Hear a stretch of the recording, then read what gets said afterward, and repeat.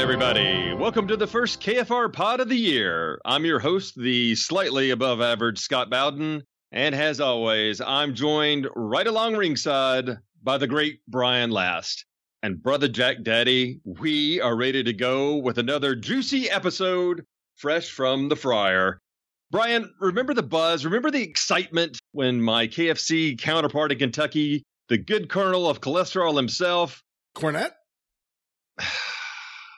The Colonel Harlan David Sanders. Ah, of course. Jeez. Anyway, remember when Colonel Sanders introduced the double down sandwich? I can't say that I do, no. What, seriously? Dude, man, do you eat anything except takeout pizza and French toast, please? I mean, this was that gimmick with the two big fried chicken breasts in place of the bun. And so that acted as the sandwich part. And in the middle part was bacon and pepper jack cheese. You don't remember that? Oh, you mean the Kentucky Fried Coronary Sandwich, right? Okay, you know what, dude? 9 folks died that we know of after binging on these things. But anyway, it got folks talking in addition to dying. And this extra crispy, extra spicy episode is going to do the same thing, except it probably won't kill you. As we introduce a new segment over the next few... What? Wait a minute. Dude. Yo! That's right, Scott. On the first installment of You Dropped a Bomb on Me, a good friend of ours and frequent co-host of the 605 Super Podcast will be joining you to discuss one of the bloodiest angles to ever air on live Memphis TV way back in 1984, as well as his memories as a young member of the Wrestling Fans International Association and being privy to the inner workings of Memphis wrestling backstage at the tender age of 18, and his interactions with Eddie Gilbert and Lance Russell in the 1980s. We will also get Howard Baum's thoughts on Jerry Lawler and the King's reaction when he showed him a copy of the Wrestling Observer newsletter at the WFIA banquet in 1984.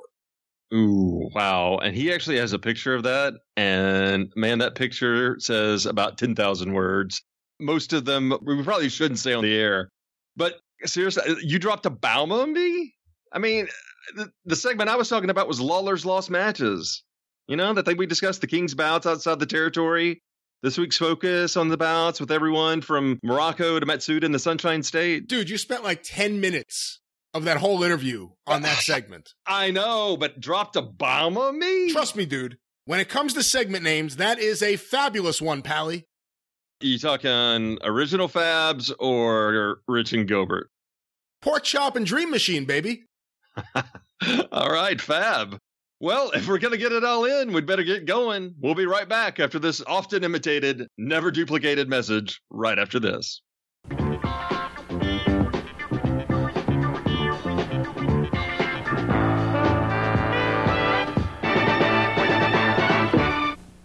We have a presentation coming up for the Tag Team of the Year. This is made by Wrestling Fans International. Now, the voting is done in the spring, and then the presentation is made at the annual convention. And Wrestling Fans International are holding their annual convention this week. And they have the trophies for Tag Team of the Year that they are going to be presenting. Unusual situation this year in that the team that was voted Tag Team of the Year when the voting was cast in the spring are no longer together. But here's Lance with Wrestling Fans International.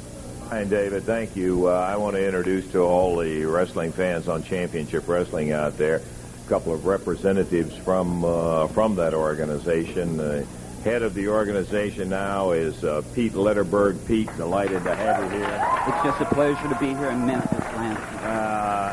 And Howard Baum. Howard, both of you are from Florida. Is that correct? That's exactly right. We're from Miami. Big wrestling fans all You get back down there, you give Gordon Soley my best, too, will you? Yes. Okay. You guys are participating in the presentation. We really appreciate you doing it right here. Tag Team of the Year, Tommy Rich, Eddie Gilbert. The fact that they are not currently wrestling together as a tag team has nothing to do with the award and our appreciation of you doing it here, Pete. Well, of course, you know, Lance, the voting goes on for the whole year, and this encompasses 1984, and they were quite a good team for the whole year up till now. No question about that. It's just unfortunate they're not teaming right now, but what can you do? They are the Tag Team of the Year. Okay, we want to get Eddie and Tommy out here for the presentation of it. And we also want to say that we hope maybe during the year we're going to be able to disseminate a little more information on your organization and all, so more people will have a chance to participate in it. That would really be great. Eddie Gilbert. Okay, we congratulate you. It, of course, is rather an unusual situation, and I don't have to go into that. But there is your trophy as one half of the Tag Team of the Year. Well, Lance, thank you very much. I'd like to thank the WFIA, thank all the people for giving this to me. It's unfortunate, though, that it looks like you'll probably have to take Tommy's to him because maybe you people out here don't realize it, but Tommy is our international heavyweight champion now. He doesn't come to television anymore to do interviews or wrestle here. He goes all over the world now. Memphis doesn't really mean that much to him anymore. He don't show up here. He's such a big shot now and a big man on the totem pole. And but you know, he's the one that turned his back on me. He's the one that turned his back on these people. And if it's still up to me, there'd be a Rich and Gilbert team. But no, he's really a big shot. But today he couldn't be here because of one reason. Because he's still probably running from me from the last time we met. Because he's such a chicken and such a coward, brother. That's all that's wrong with him. So I like to thank everybody for my. That's the only thing.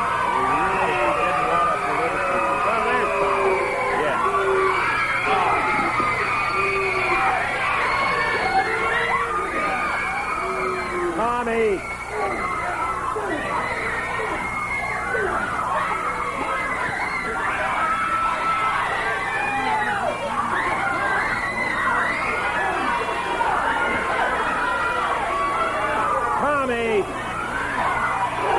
Now there's a place for that, and it's in the ring. It's not here.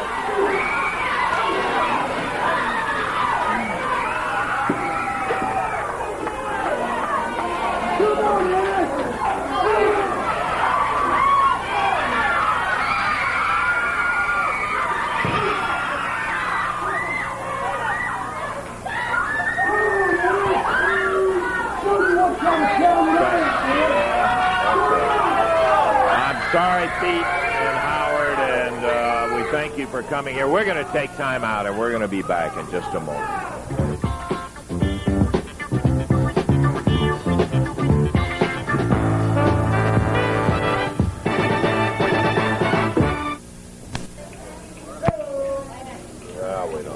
Okay. Eddie, you need to get that bleeding stopped. We've got another segment coming up here right now. Lance, just give me a chance, please. You know, I feel like a fool. I feel like, please, I feel like that maybe I have done something terrible. And I've done something wrong. And maybe Tommy was right when he said that. I feel like I've let everybody down, Tommy, you, these people, all the little kids that ever looked up to Eddie Gilbert, and I've turned their back on them. I was jealous. I was envious because you're the champion. You had the title matches. And Lance, if there's any way to get Tommy out of here, because, and I don't know, I know you could have something to do with this. Let me say this to you. Maybe you can tell Eddie Marlin from now on, there won't be any more matches scheduled between Tommy Rich and myself because he can win them on forfeit. I will not show up. I'll not wrestle him anymore. Because if Tommy's watching these people, this represents that the people of this country and the WFIA voted us Tag Team of the Year. And Tommy, you're just like a brother to me. And it's taken a long time for me to come around to my senses, but I've been a little crazy and I haven't been right. But now I realize it because you beat my brains out here in front of these people and everybody watching. And I've been wrong, Lance. Well, I've been wrong, and I can admit it. I'll admit it to everybody here and to you. It takes a bigger man to do that. And I don't know whether Tommy has any desire to come out here. If there's any way at all of this promotion, if they can get Tommy in, because I've been wrong. I've acted stupid. I've come out here. I've said things I shouldn't have. And I've just kind of been in my own world here lately, and I'm sorry. I apologize. And if we can get Tommy on here, I'd like to just tell him this face to face. Eddie, you need to get that bleeding stopped there. Tommy, please. Please. Please. Now, unfortunate situation, but I appreciate you being man enough to stand up here on television and say it. You're right. You were right about everything. I haven't been the man that I said I was. You're a better man. You're twice the man I am. You're a former world champion and international champion. And all I'm saying, let's forget it. These trophies mean more to me, and these people mean more to me, and you, as a tag team partner, mean more to me. And let's get back together, and let's be the team we were, and let's have that friendship back that we were. Please.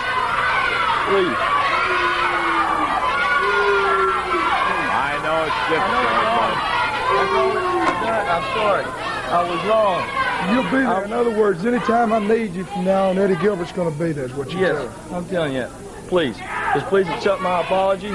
I'm doing this in front of everybody so everybody will know that I'm not ashamed of admitting I was wrong. And I was wrong.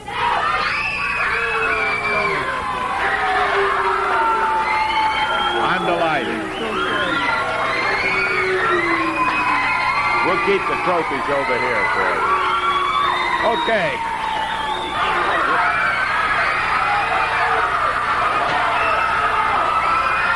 I don't believe.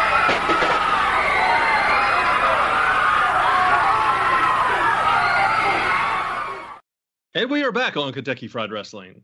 My guest this week on the inaugural segment of Lawler's Lost Matches definitely needs an introduction. His exploits in professional wrestling are, I don't know, infamous. Longtime Memphis fans will remember him as being a catalyst for one of the bloodiest TV angles in the promotion's history in August 1984, while Jimmy Hart counts him among his favorite fellow Memphians, despite the fact that he's never lived anywhere near the Bluff City. He is the man that to this day is grateful the King did not pop the strap when he introduced Jerry Lawler to the Wrestling Observer newsletter, forever affecting the territory's top draw and his ability to tell the truth about anything to anyone. That same year, alongside the late, great Jim Jamison, he was photographed wearing shorts so revealing they'd make Rikishi blush. He's also got a certain collection of Memphis wrestling memorabilia given to him by one of my managerial colleagues that some would describe as obscure, while others would probably say obscene or somewhere in between.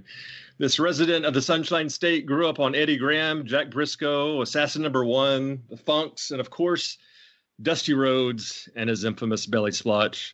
This man not only cheered the American dream, but lived it, becoming an accomplished photographer in the industry before eventually starting his own promotion in the Bahamas, where locals marveled over his ambitious yet carefree style, as well as his amazing hair.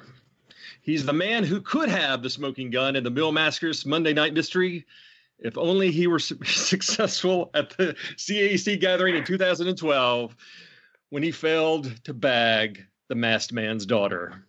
Today, he's the somewhat regular, somewhat popular co-host of the 605 Super Podcast with our own great Brian Last. Ladies and gentlemen, Howard Baum. Howard, welcome to KFR. I'm gobsmacked, my friend. That was so nice that I'm going to forego my insulting opening remarks that I was preparing all day. Oh, man. In pure Scott Bowden style. It's a pleasure and an honor to be here, especially after that auspicious introduction. Well, that sounds somewhat sincere. Extremely. Yes. Absolutely. And I have to say, I looked at it again. And it's funny. A lot of people say they remember where they were when JFK was shot, but with that indelible image in their mind of his head, going back and blood flying. And I had that same feeling when I think about the Tommy Rich Eddie Gilbert angle from Memphis TV in August of 1984, because I was not at home watching. And I was very upset about this. It was one of those days where my mother took me out shopping, and I, of course, ran to the electronics department where that's the thing about the cultural impact of the Memphis Wrestling show. No matter where you were, that show was on. If you went to a buddy's house, it was on. Even if the parents weren't watching the whole thing, people just, wrestling's on. And they just had it on, even if it were just background. And whenever I was out with my mom shopping at a department store, there would always be a crowd of like 10 people huddled around like the biggest TV you could find, which is not saying much back in those days. But I remember watching this, and I know I have to get this question off my chest, because it's one that many Memphis fans have wondered ever since that hot, humid day in August 1984. You were there with fellow WFIA member Pete Letterberg, and to present the Tag Team of the Year. Now, who the hell voted for the new Fabulous Ones? Come on! I think we took an ad out with the program. I believe the fine people of Memphis, Tennessee, if I'm not mistaken. I see. You might have had a look at your fine print at one of those programs, but I think it was pretty legit. Now, you don't mess around with. When did the voting start? Because well, if you listen to Pete Letterberg, it was sometime during the preceding year. And, but unfortunately, they're not together anymore. But what can you do? Rich and Gilbert were thrown together. Right. Some would say at the end of February of '84. They were pretty much broken up by June of '84. Seriously, the first family was more popular than the new Fabs. So either Peggy Gilbert was stuffing the ballot box, or this whole thing was just a complete word. Well, that's what was so odd about doing that angle, because Eddie Gilbert was clearly so much more popular than Tommy Rich, and the two of them were put together like molasses and grape juice, and it was like clearly not going to be a long-term thing. That was a horrendous analogy. It's early, folks. Stay tuned. Classic Howard Baum way on its way, I assure you. But no, I was standing out there, and clearly the goal of that angle, if you observe it, is to put Eddie Gilbert over as the heel, Tommy Rich over as the babyface in no uncertain terms. But being there live in that building, and I guess for all intents and purposes for this analogy, I am the Jackie O in this situation. Yes. Thank you very much. Of course. Very much so. To your person who missed it. By the way, sidebar, you missing my angle was like it's my angle, but you missing that was me missing Terry Funk beating Jack Briscoe for the title December 10th, 1975 in Miami Beach. We just couldn't get good tickets. So that's like my white whale story. You know what I mean? That's my. So, anyway.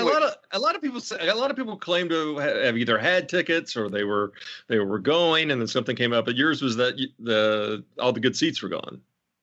Yeah, it was the one time you used to have to go down there early on a Tuesday afternoon. And I would send my dad down there.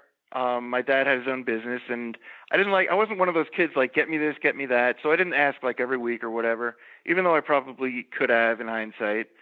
And when I saw a really good card, I'd go, oh, this is tremendous. Superstar Graham, Terry Funk, got to go to this one.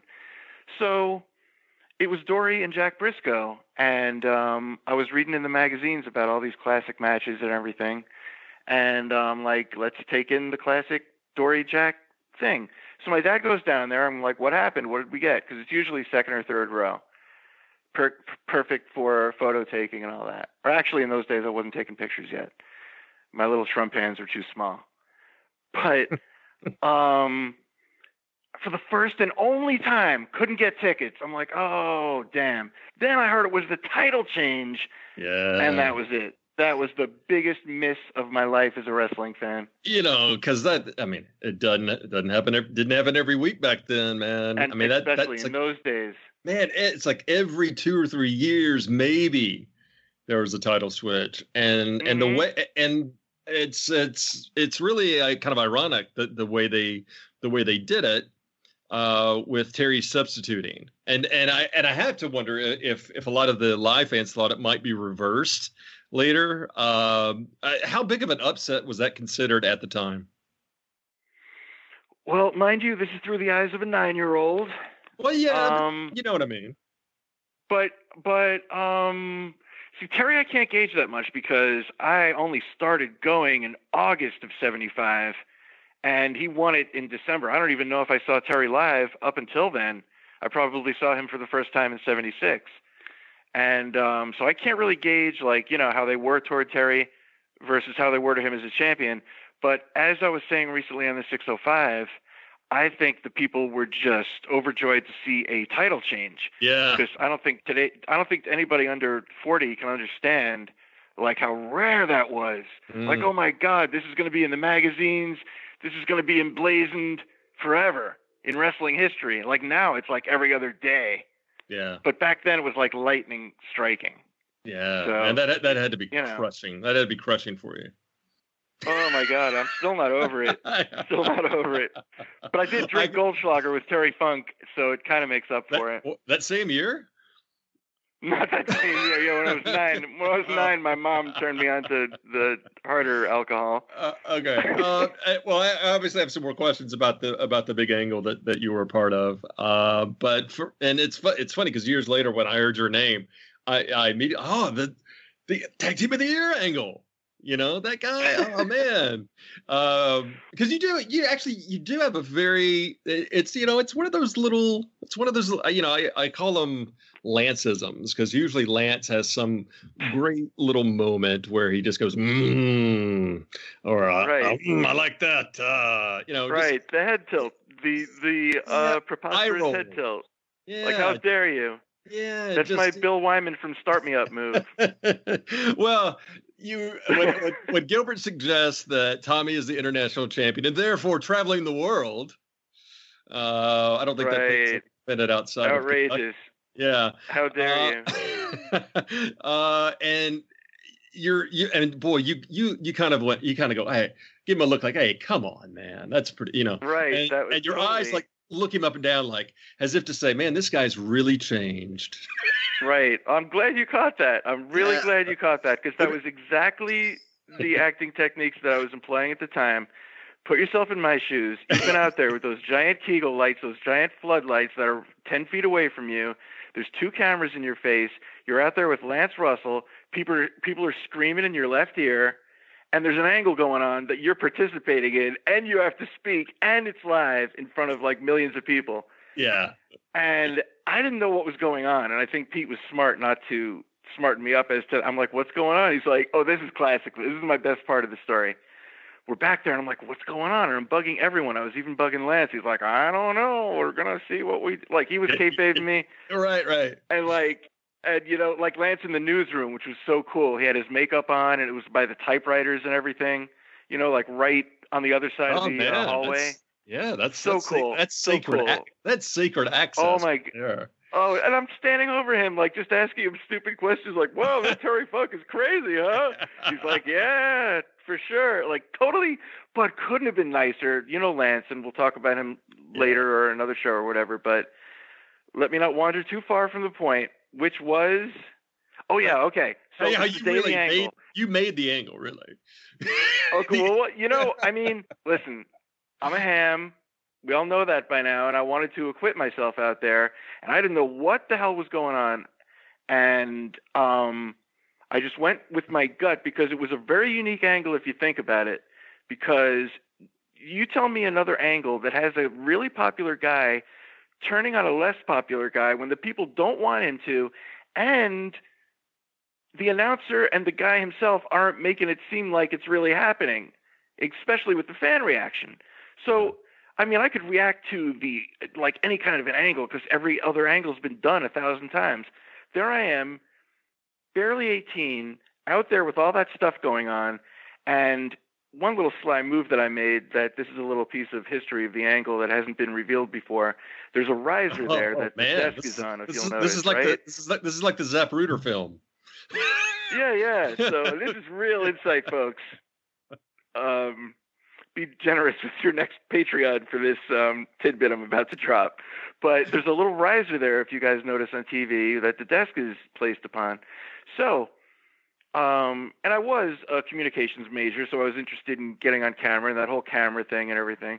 And anyway, so when I'm looking in the monitor, and when it all starts, I noticed that I had a split-second decision to make, out of the shot or in the shot.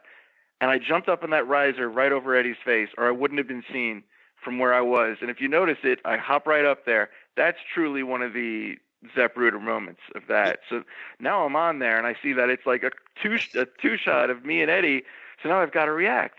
And I'm listening to his words, but I'm listening to the crowd. His words are, Tommy Rich sucks, blah, blah, blah. I'm turning. And the fans are like, we love you, Eddie. Fuck Tommy. So I'm kind of like not giving him you're a full heel routine, but I'm not giving him the you're a full face. Mind you, I didn't even know what was going on in Memphis at that time. I just got there. I'm just a kid. So when I got to the back, everybody was like ribbing me like, man, those expressions and everything.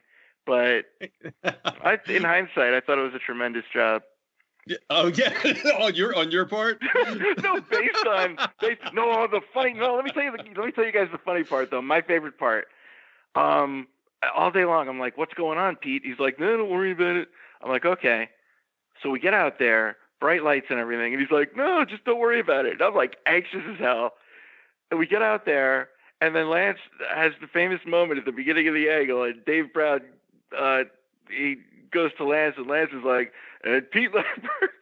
And after a day of telling me to come down, he goes, it's just a pleasure to be here in Memphis, Lance. Oh.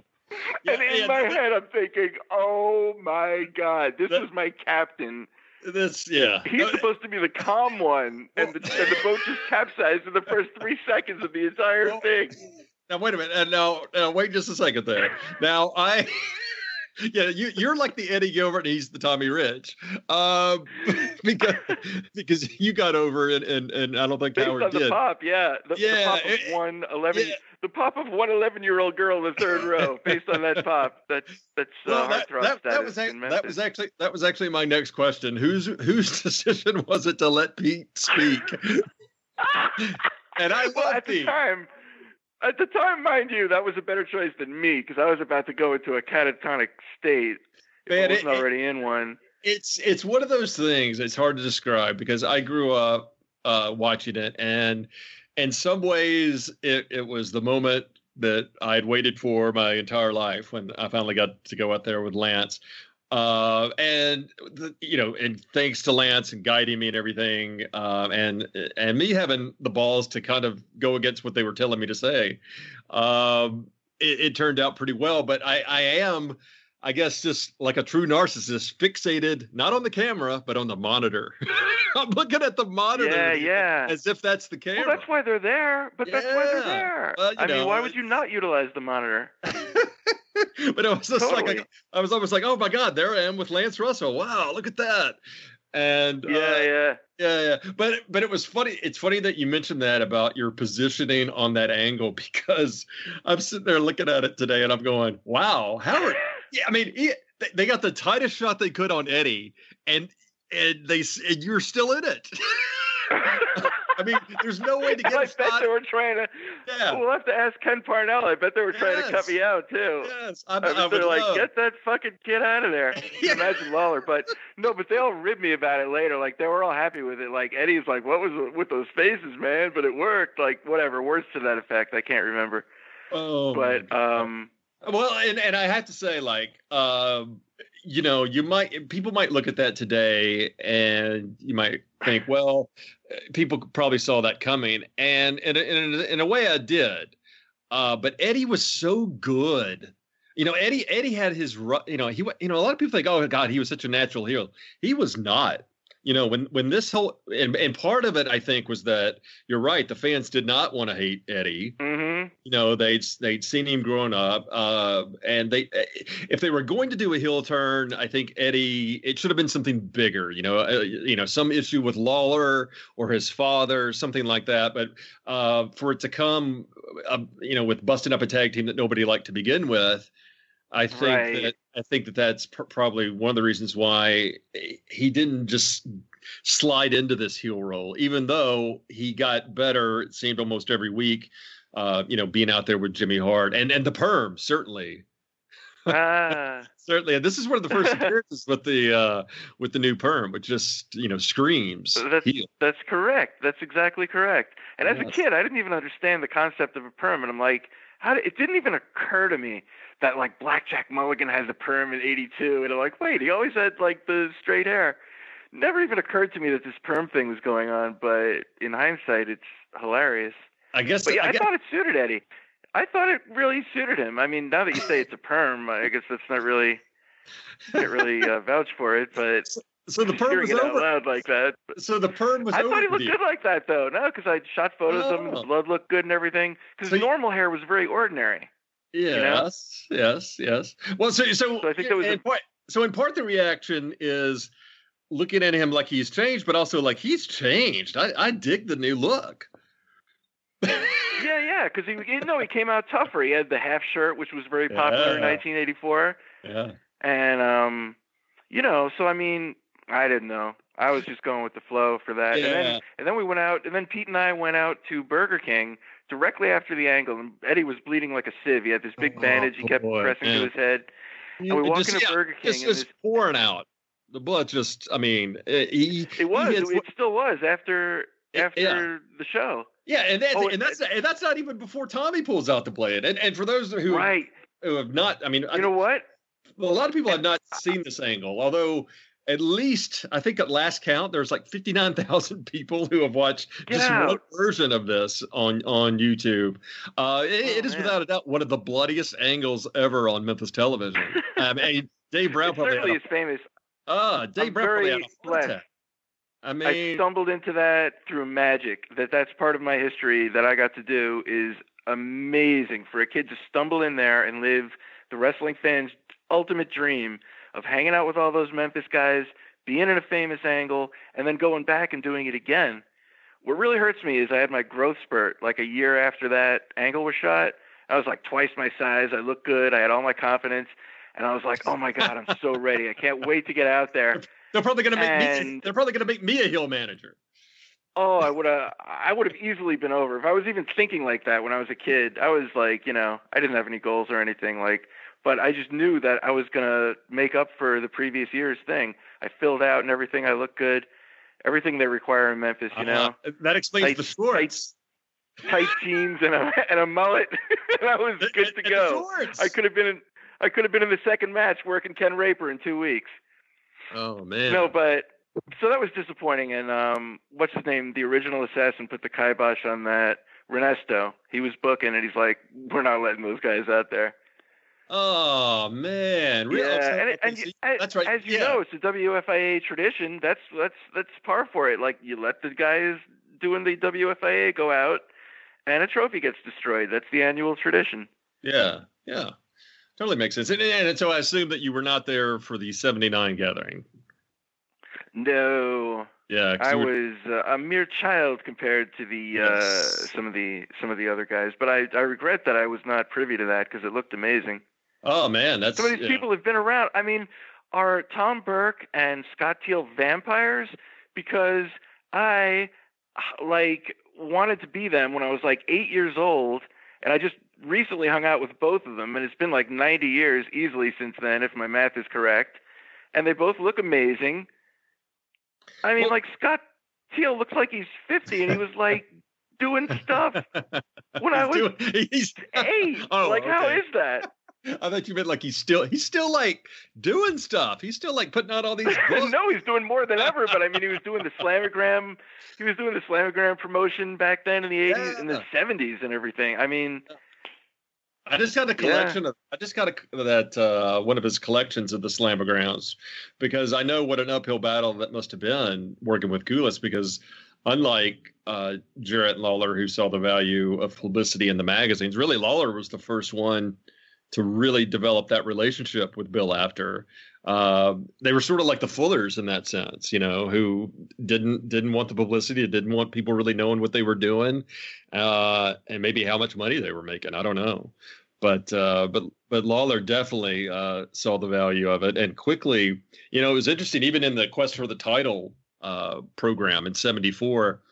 It seemed like every week, I think Lawler got as high as number 4 in the Aftermags, which is just amazing that he was able to get Bill to go along with it. Even though Jarrett claims that, maybe there was like Cornette and me and 5 other people reading wrestling magazines, but I think he underestimates the popularity of those things because all my friends and I in Memphis, I mean, it was a sports town without a team.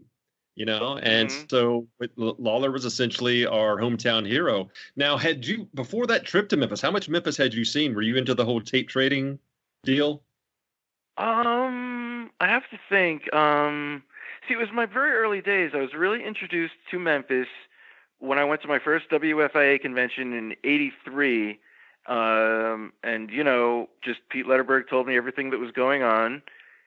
He's like, he was like my guide in all this. And at the first one I went to, Don Wilson and Dave Drayson were running it. And those two guys both snubbed me big time at every opportunity for some reason. So it certainly is nothing I could have done. I never did anything to anyone, and that's a shoot. That's for real. I don't know what they could be taking umbrage with, but neither of those guys seemed to want to have anything to do with me. But then it's again, hard to imagine. I have that kind of face. I know. I don't understand, but I love Don Wilson. He was like the Robert Mitchum of professional wrestling, and he turned 17-year-old Howard. He turned 17-year-old Howard on to Wild Turkey and Coke. It was a tremendous time, and he was running it with Dave Brzezinski in '83, and they did their angle when the Grapplers came and destroyed the Fabulous Ones trophies, and they did their little angle on TV. Now, I don't know. There's probably bad blood in the way that we attained the WFIA from them. There was a name change. There was acrimony. But I wasn't privy to any of that. That was, I was a kid. I mean, I helped print some bulletins. That's all, Pete. So whatever those guys' problem was with me, I don't know. I never did anything to nobody. Yeah, no one cares, Howard. Let's get back. You treat all your guests this good. Oh yes, my God. Yes, pretty That's much. So let's get well, let me ask you this. Yeah. No, go ahead. I insist. Well, I was just thinking about the '79 group that was there. They got to see, man. You could have two monumental events. You could have seen Jack Briscoe dropping the NWA World Championship to Terry Funk, and also the very first time that the Freebirds came out to their Freebird anthem, which did not please Mr. Lawler, and I guess a babyface turn that had already been kind of planned in the works for the Birds was abruptly dropped. And then 2 weeks later, I was there. It's amazing that, because like you, I didn't get to go to the matches all the time, but in a way that sort of it turned out for the best, because I got to go about 6 or 7 times a year, for if I happen to make good grades, or first day of summer vacation, or for my birthday and stuff like that. So consequently, I remember vivid details about each one. And had I gone every week, like Kevin Lawler, got to go a lot with Randy Hales as his personal driver, which must have been really thrilling. You don't get that kind of service every day. Yes. But anyway, he has a lot of trouble like remembering details, but I guess because I didn't go as much, and I was always fancied myself a writer. It's a wonder to me that I didn't get involved in these fan groups. I always saw them and I was so interested in it, but it just seemed like a lot to do. You had to like cut out a thing and mail it off. And, it's like 6 weeks to get your membership card, and it was just really the thought of it that. Yeah. Well, I think there's a lot to be said for that, because things stand out. And if I went every week as a kid, I would have forgotten 90% of it by now. But the things I saw, Superstar Graham and Dusty, and all the things I saw are like special now. They were so amazing that I actually remember them. Now, what is your earliest memory of the sport? Well, I say, and again, we're talking like a couple of marks. So yeah, I mean, it is sport to us, or at least it was then. Right. What's your earliest memory of it? And were you a fan right away, or did it take a little while to grow? Yeah, I was a fan. I was a fan within 15 seconds. And if it wasn't for one extraordinary angle, I don't know if that would have been true, because we just moved to Florida, and from New Jersey. And now sidebar this. I want to sidebar this for later, but if we have time or whatever. But I'm from New Jersey originally. I moved to Florida, and I discovered wrestling within minutes of moving to Florida. But if I stayed in New Jersey, I don't know if I would have been in as love with the product. Yeah. And I wonder if the same is true for you. because Memphis is kind of like its own thing. Well, and I don't even think people who I'll let you answer that. Go ahead. Well, no, it's curious that it's interesting that you bring that up, because I am very curious to know about not only your first Florida experiences, but also your reaction when you first saw some Memphis stuff, because it must have seemed pretty outlandish and crazy. But my thing about it is that I always felt like that Memphis could do both. Yeah, the outlandish gimmicks stretched it was hard sometimes to check your disbelief at the door, even for a young kid. I mean, I was a big Marvel Comics fan. Jerry Lawler introducing the Amazing Spider-Man, his debuting soon. I didn't really make a whole lot of sense to me.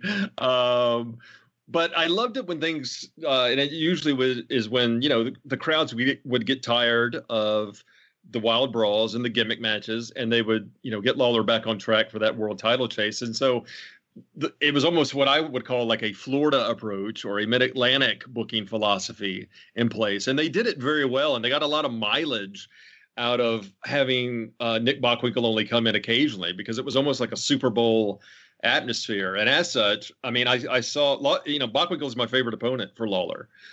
Because whenever he came to town, I was able to convince my uncle that, this could be the one where he finally gets the belt. And, before I knew what a great worker was or what chemistry was, I just knew that it was always exciting when Lawler and Bockwinkel got together. And I love the way they booked Bockwinkel. I mean, if more territories had done that with Flair in the early 80s, he would have been much stronger, I think, and it would not have hurt the local baby faces. Lawler, everybody talks about, all these big names had to come down there and lose to Lawler.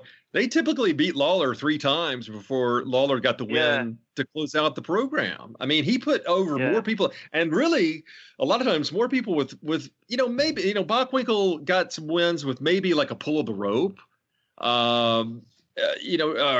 Just a little heel trickery where he just kind of slipped one over on the King. He kicked out of Lawler's fist drop numerous times, and even when Lawler finally beat Bockwinkel with his hair on the line, with his back against the wall, he sells the entire match, never gets an offensive move then, and finally pops the strap, and can't finish him off with 2 fist drops from the middle rope. He has to go to the top. It's a no DQ match. Comes off. That is the one that crushes Bockwinkel. And it makes sense. I mean, this guy's the world champion. You're only going to put him away with one from the top rope. And can he do it again when the title's on the line? And the fans were, a month later, he returns to Memphis. And Cornette, has talked about this crowd, because the following week, after Lawler seemingly won the title in front of 10,500 fans on December 27th, 1982, Cornette headlined against Bill Dundee in a handicap match along with Adrian God, Street. I hope you don't know this from memory, man. I know. It's scary, right? Jeez. But I think I seriously admitted. I think the crowd, I think it was about 3,500 fans. So a lot of people joke about the biggest drop in Memphis wrestling history. That very well could have been it. Well, I just thought of another one, but anyway, that's that. Let's get back to your memories, your earliest memories of Florida, and your reaction when you saw, and I hope maybe you saw some wild Memphis 1981 stuff.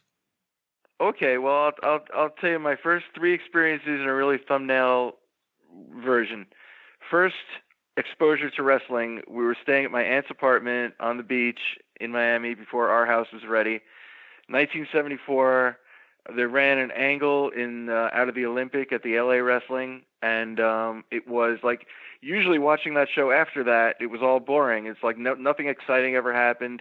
It was like a 3 out of 5 fall Colosso Colasetti against Tony Rocco that took 9 hours. It was torturous, but it was only watchable because it was exotic wrestling.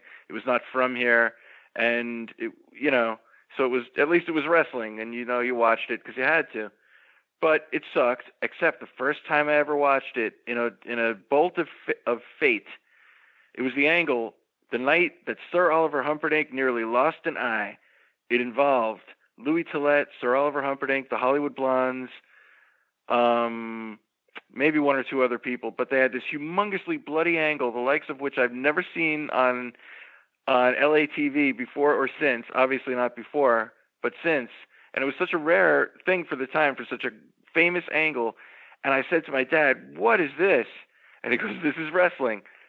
That was experience number one. I was immediately hooked. Like, I was already into it before that angle happened, but that angle happened like 5 minutes later. So I was like, wow, what's this? And then that happened. I'm like, oh my God, that's my thing.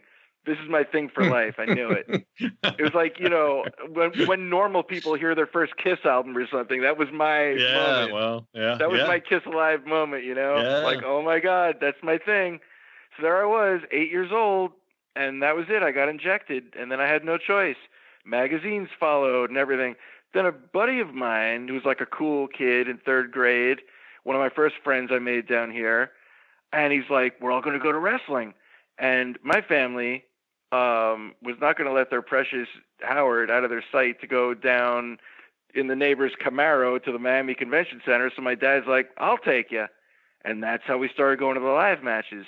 August 16th, I want to say. I'm not quite as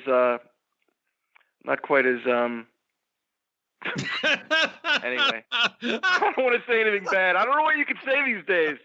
I don't know what you can say these days. I don't have the same head for numbers as our host does. Okay, all right. Well, or that he has Asperger's. Yes. Anyway, yes. Chicks really dig my amazing recollection of specific dates in relation to Memphis wrestling. That's opened a lot of doors for me. Okay, I can imagine. And you know, the ladies love that stuff too. Oh, yeah, so man. That's a double dip, my friend, in anybody's butt.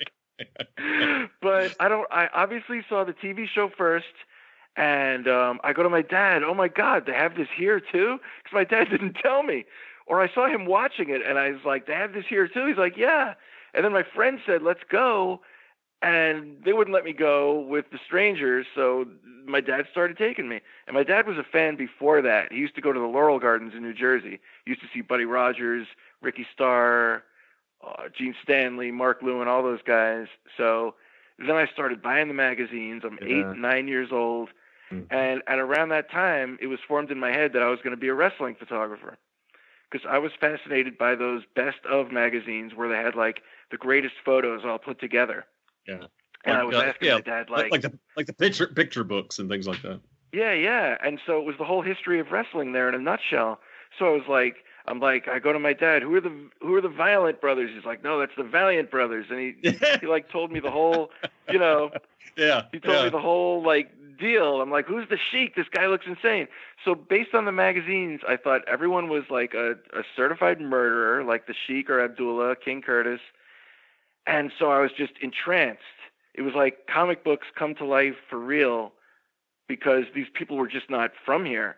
Yeah. And to me, it was not about, is this real? It was just, who are these guys? What kind of life do they live? And I want to know more about it, like the whole entire thing. So real, fake, or being a fan of anyone really was second seat to being just infatuated with the whole workings of the business and becoming a wrestling photographer, which I might add, being professional wrestling, you can be a paid writer, photographer, whatever, as a mere child. I can't think of any other industry that has such lax entryways into their print and audio world. Yeah, well, yeah, and I guess I followed the same formula that I did back in school, which I would just submit, you know, these written reports to the Aftermax for free.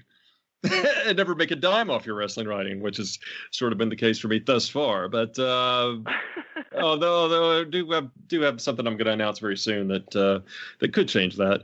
But that's very similar, I guess, to my experience. And I loved the magazines, and it was just so cool when a guy who you've built up in your mind, like the Sheik or whoever, Mil Mascaras in my case, right?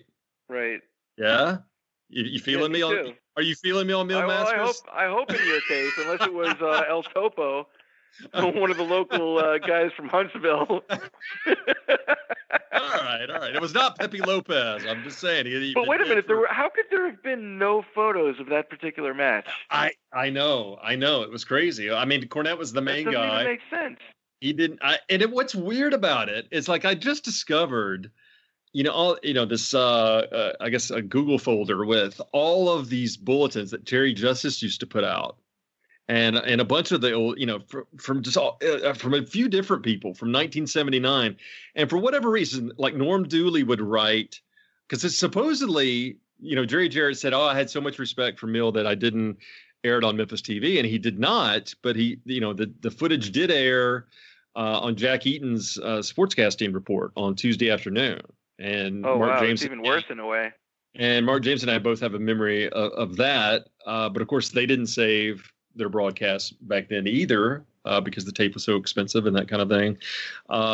But yeah, it's weird that most of the photographs from the program, if you look at that time period, they were on repeat. I don't think they had a steady Memphis photographer at that point. Cornette would come for some of the big shows, but he didn't find out about, the appearance came about. Whether you believe it was really Mill or you think it's a ring or whatever, it was a very late switch in plans to not only add somebody wearing a mask with a big M on it and Jackie Fargo to the program. So I think Jarrett and Goulas, because that they had to bury the hatchet first. So you could argue that even though the Mexican Angel, who that's on the Tennessee Athletic Commission report as being the man under the mask that night, Jarrett says, well, why would I get Mil Mascaras to pay $25 for a license that he'll never use again? Which also sort of makes sense.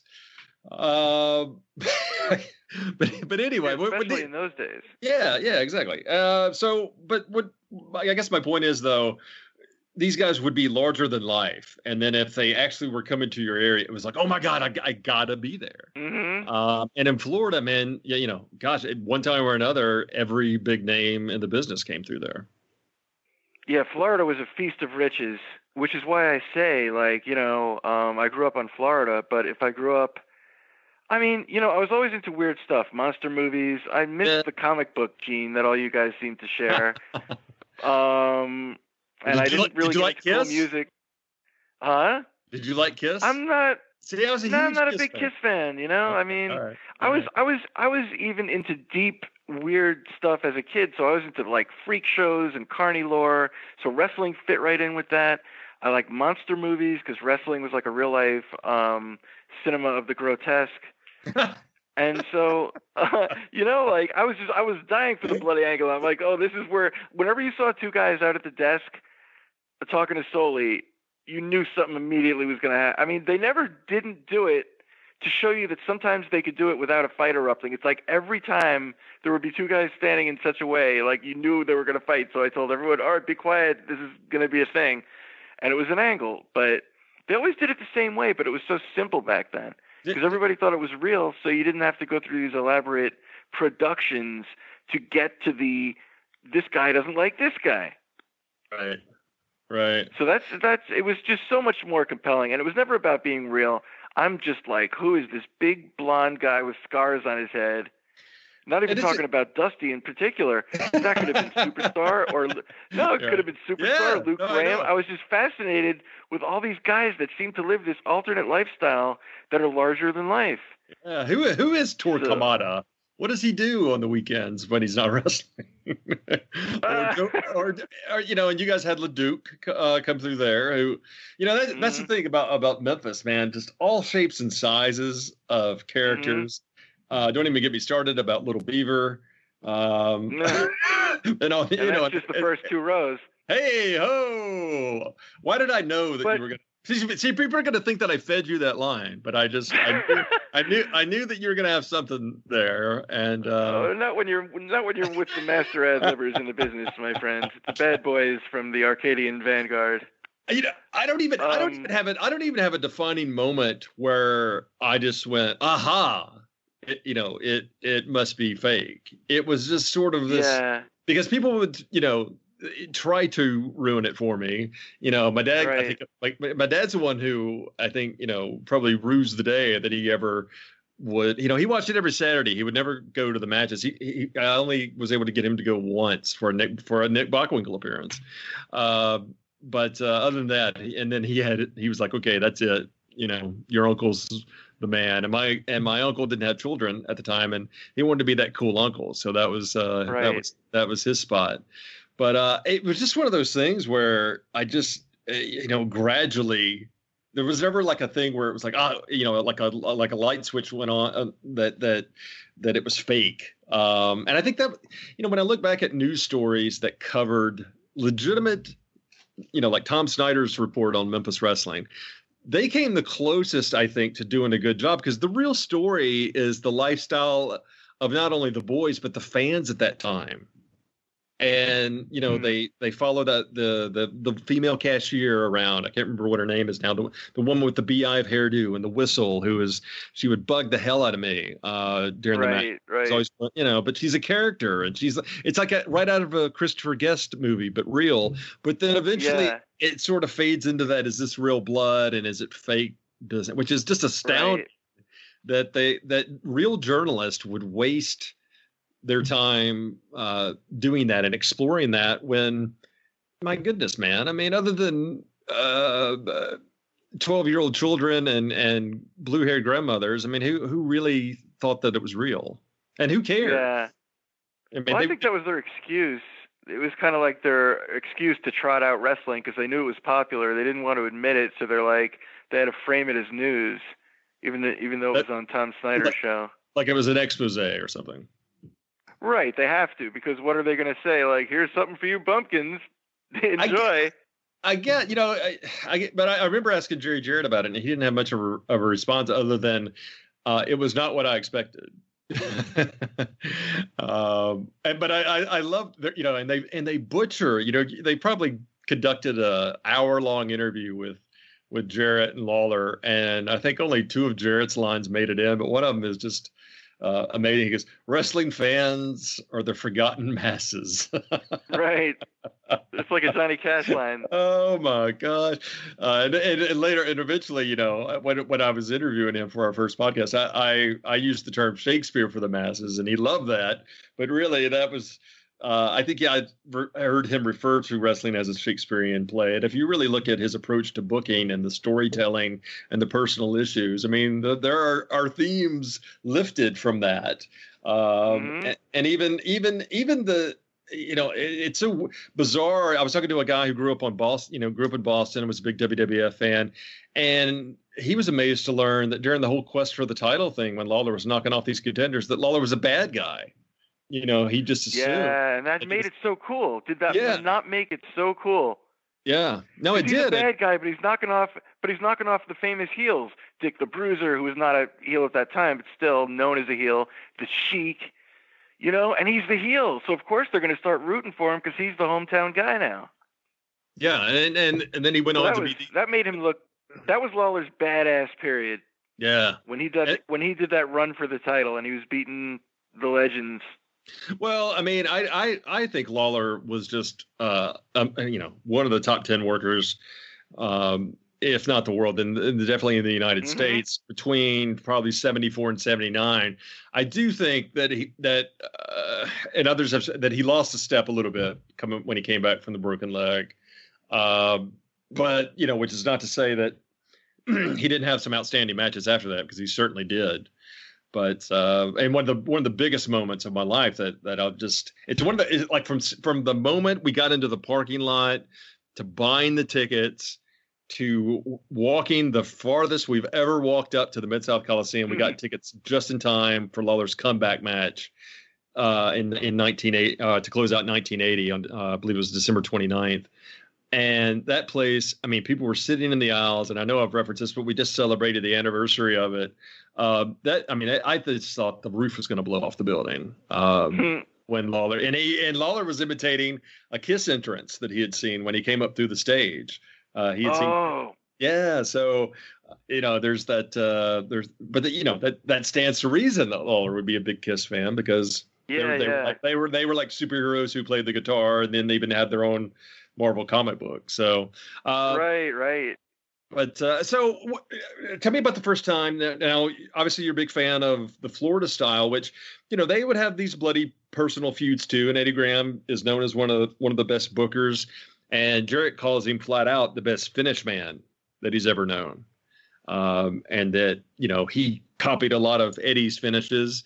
And then Dundee took those same finishes to Mid-South, and, they did record business there. But I think I would have really been a big fan of the Florida style because, I was one of those geeks who not only was I buying the wrestling magazines to see if Lawler was featured or whatever, but I was really keeping an eye on the ratings, because we didn't have a team that was on the verge of making the playoffs or anything. So this was it, and it was just always a big thrill if I'd seen him jump in the ratings and that kind of thing. And when they switched from NWA to AWA and he's suddenly in the top 4 after his first bout with Bockwinkel, and you think, man, any day now he's gonna upset Bockwinkel for the strap. I loved it when they had that approach, when Lawler would put aside personal feuds and go after the championship, but for the most part, it was, blood and guts and gimmick matches, cage matches, coal miner's glove on a pole matches. What is your earliest memory of Memphis, and with its different style and with the titles almost seeming to change hands every week, which also didn't happen in Florida. What were your thoughts on that? Well, I was 18 at the time.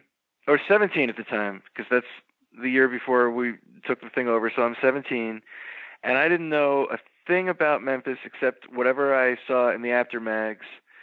And I didn't even know how to say Lance Russell's name properly. I don't think I ever heard of Lance until either after or right before I met him. Wait a minute. Now I can understand solely being hard. Okay, how many times was Lance in the after magazines up till 1982? Yeah, but what puzzled you about Russell? I mean, like Backlund, I used to say Bob Blackwell for some reason. Before I heard his name on television. As a kid, you're trying to. I know how to say it. Don't worry about it. I'm like because the thing with me is I have like 10 stories in my head for every syllable that I utter. So it's like I can go in so many different directions at one time. So I'm trying to narrow it down to something that a human can understand, because I could write 25 books just in different directions of psychology and things that happened, and what about this, what about that. So I try to keep it to a certain topic whenever possible. But I got there. Bring Intelligent Howard back there. I like to bring it back home, and so I probably found out who Lance was after I met him for the first time. I was not familiar with him, and I had no idea what to expect, which in a way is the purest way to experience something. Yeah. Because from the minute I got there, from whatever first show we went to, which I want to say was Jackson, Tennessee, just now witnessing wrestling in other territories, mainly Florida, but some other groups that came through Florida, and being used to that style. Being in Memphis, okay, the wrestlers and the fans banter with each other and stuff, but in Memphis, it just took on a more homey, comedic, like I don't want to say cartoony, but everybody was very colorful, and I mean that in a good way. Mm-hmm. And it just seemed to have a certain charm to it. I think that's the best word I could use. Yeah, it just had a charm to it. Yeah, that you don't get in Florida. In Florida, the first match came out, they were serious. Gordon Nelson, Reggie Parks, they wrestled. Medium match, you might have an angle. Main event, blood and guts. But you didn't have a Jimmy Hart going, "You shut up, you cracker." Or you didn't have any of that, those natural personalities, both in the audience, behind the scenes, all the Joe Coffeys, all the Eddie Marlins, Randy Hales, all those people that made it such an immersive experience. Like we show up at the building and we're hobnobbing with Lawler and then Gilbert and then Lance and then just the whole camaraderie of it. Yeah. And I don't Buddy know Wayne, if it was kind of like... Did you meet Buddy Wayne? Oh, that's another guy. I regret that I never met him, because that's like a classic Memphis face. Like a classic Memphis face, classic Memphis guy. That's exactly who I'm talking about. Like a dyed-in-the-wool. Yes. Yeah, he's a classic, man. I mean, I love Buddy, and I just every time I saw him, he'd tell you what was killing the wrestling business. Oh my gosh! I just he was just great, man. I hated guys like that. I hated working his spot shows, but because he would take like 30-minute intermissions, so with the theory that people will get bored and they'll go buy some popcorn. Right, which is probably true. Yeah, but those classic Memphis personalities, and believe me, the people who ran Miami were dour. Duke Tanaka, his two sons who were assholes, Pat Tanaka, and his other son, Chris, I want to say, but don't swear me to it. It's Chris Dundee. Never saw any of those people smile, not even once. My good friend, the ring announcer in those days, ring announcer, bellkeeper, Bruce Owens, he was a great guy, and he took me under his wing, and he kayfabed me on how to act ringside, like when they come out. And Bruce is like a low talker, so he's like, when they come out, you just, if they start fighting behind you or outside the ring, you just lean over the ring, and they're going to go around you. And that worked until halfway through my first card when John Studd didn't know I was there and almost crushed me between him and the barricade. And all I saw was a close-up of his back that looked like a canvas that I was 3 inches away from. All I saw was his pink and white bumpy back. And it was my first show shooting. And I'm like, oh, my God, it's going to end right here and now. He doesn't know I'm here, and he's actually working with somebody, and I'm behind him. And I'm like, oh, man, if he gets backed into this corner, that's it. And so, I'm kind of curious about, you said you were about 18 or just turned 18 when you were in Memphis, but you were allowed backstage, which, I mean, you may have been backstage. Well, no, I guess at that point, yeah, Cornette was already in the business, but I mean, he was not allowed backstage until he was officially made a manager, and he had been taking photographs for years. What was it sort of accepted that you guys, being the WFIA, were smart to the business? Or I'm almost amazed that even Pete knew about the angle. I just assumed that neither one of you knew, and that Pete's contention is that he invented the angle. I don't dispute that, but he claims he invented the angle. He goes way back. Wait a minute. Well, you can listen to his appearance on the 605. He takes full credit for coming up with that angle, because he's like, well, Eddie was going to do this, and I'm like, well, why don't you just do that? And Eddie's like, great, let's do it.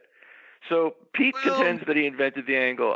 I'll find the 605 for you, but or maybe it was on Barry's show. Maybe it was on Barry's show. You know what? Barry and Bowdren.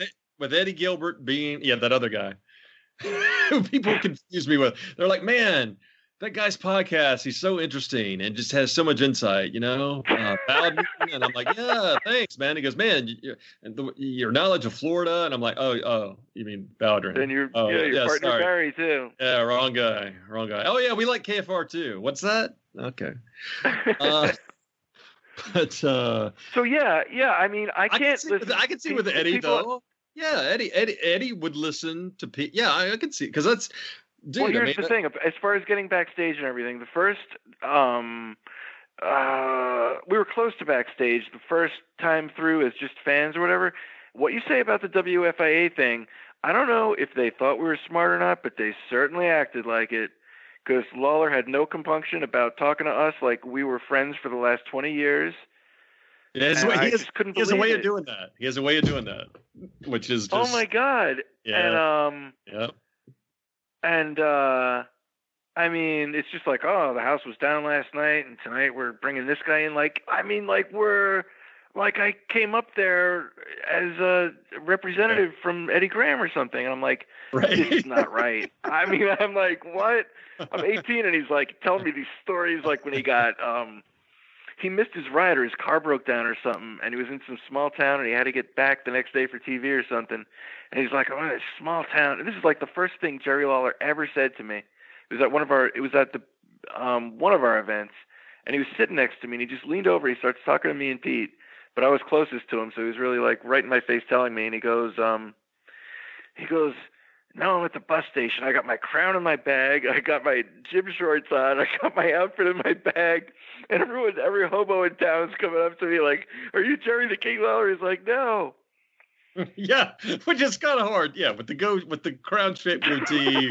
With the goatee and everything. It's hard to say no. And I'm like, he used a few other choice words to describe the denizens of the actual bus stop. I'm like, oh my God, this guy this guy doesn't even know me, and he's talking to me like this? This is insane. And if I had the wherewithal, there's nothing he wouldn't have told me. I was just like staring at him with my eyes like sausage, like, oh my God, the biggest guy in the whole goddamn territory is talking to me like he knows me. What the hell's going on here? So everybody was so cool to us. I mean, Lance had to know what an idiot I was back then, but he could not have been nicer.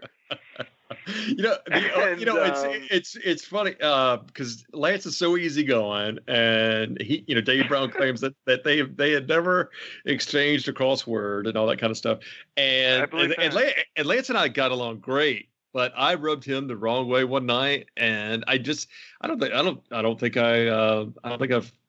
told this story to anyone, but it just stands out because we were in the back, and I hated when Hogan came into WCW and everything was changing, and Flair was doing all these jobs, and Flair lost the retirement angle, and I guess I just I had some of that mark in me where well, now he's gonna have to like sit out for at least a year, and because stipulations, I guess, to me still meant something, and I just thought, man, why would Flair agree to do that? I mean, does he really need the money? Which, knowing what I know now, yes, he did. Right. But Lance cut me. He goes, "Hey, how do you know what he needs?" And I just went, "Whoa." I love that. Serious Lance. He really did. But it was quickly forgotten. It was quickly forgotten after that, But nice, because okay, he's a human being. He's got to have that inside him. And I know his kids a little bit, and I just always wondered, like, what about when Lance got mad as a dad? Like, I'm sure we'd think that was hilarious. And that's exactly what it was like. I mean, but I'm sure he would lay down the law, like, in a Ward Cleaver way, where, like, Yes. Yes, exactly. Like, he's a human being, Lance. At the end of the night, yes. He puts his arm around me and goes, Scott, why I corrected you in front of the boys back there. Yeah, I know. Oh, my God. Yeah. Because young punk like me is questioning why a guy like Ric Flair would finish in a phony sport. Exactly, son. Right. Oh, man. It's like smarten up, kid. Don't. Yeah, that's interesting. I love to see that part of him, like the paternal side. One night it was 89, and he was working for WCW, and we were all at the bar, and Flair comes in, and then a little while later, everybody was waiting to meet Flair that night, and then Lance walks in with JR, maybe one other guy, maybe Shivani or something, because it was a taping in West Palm Beach.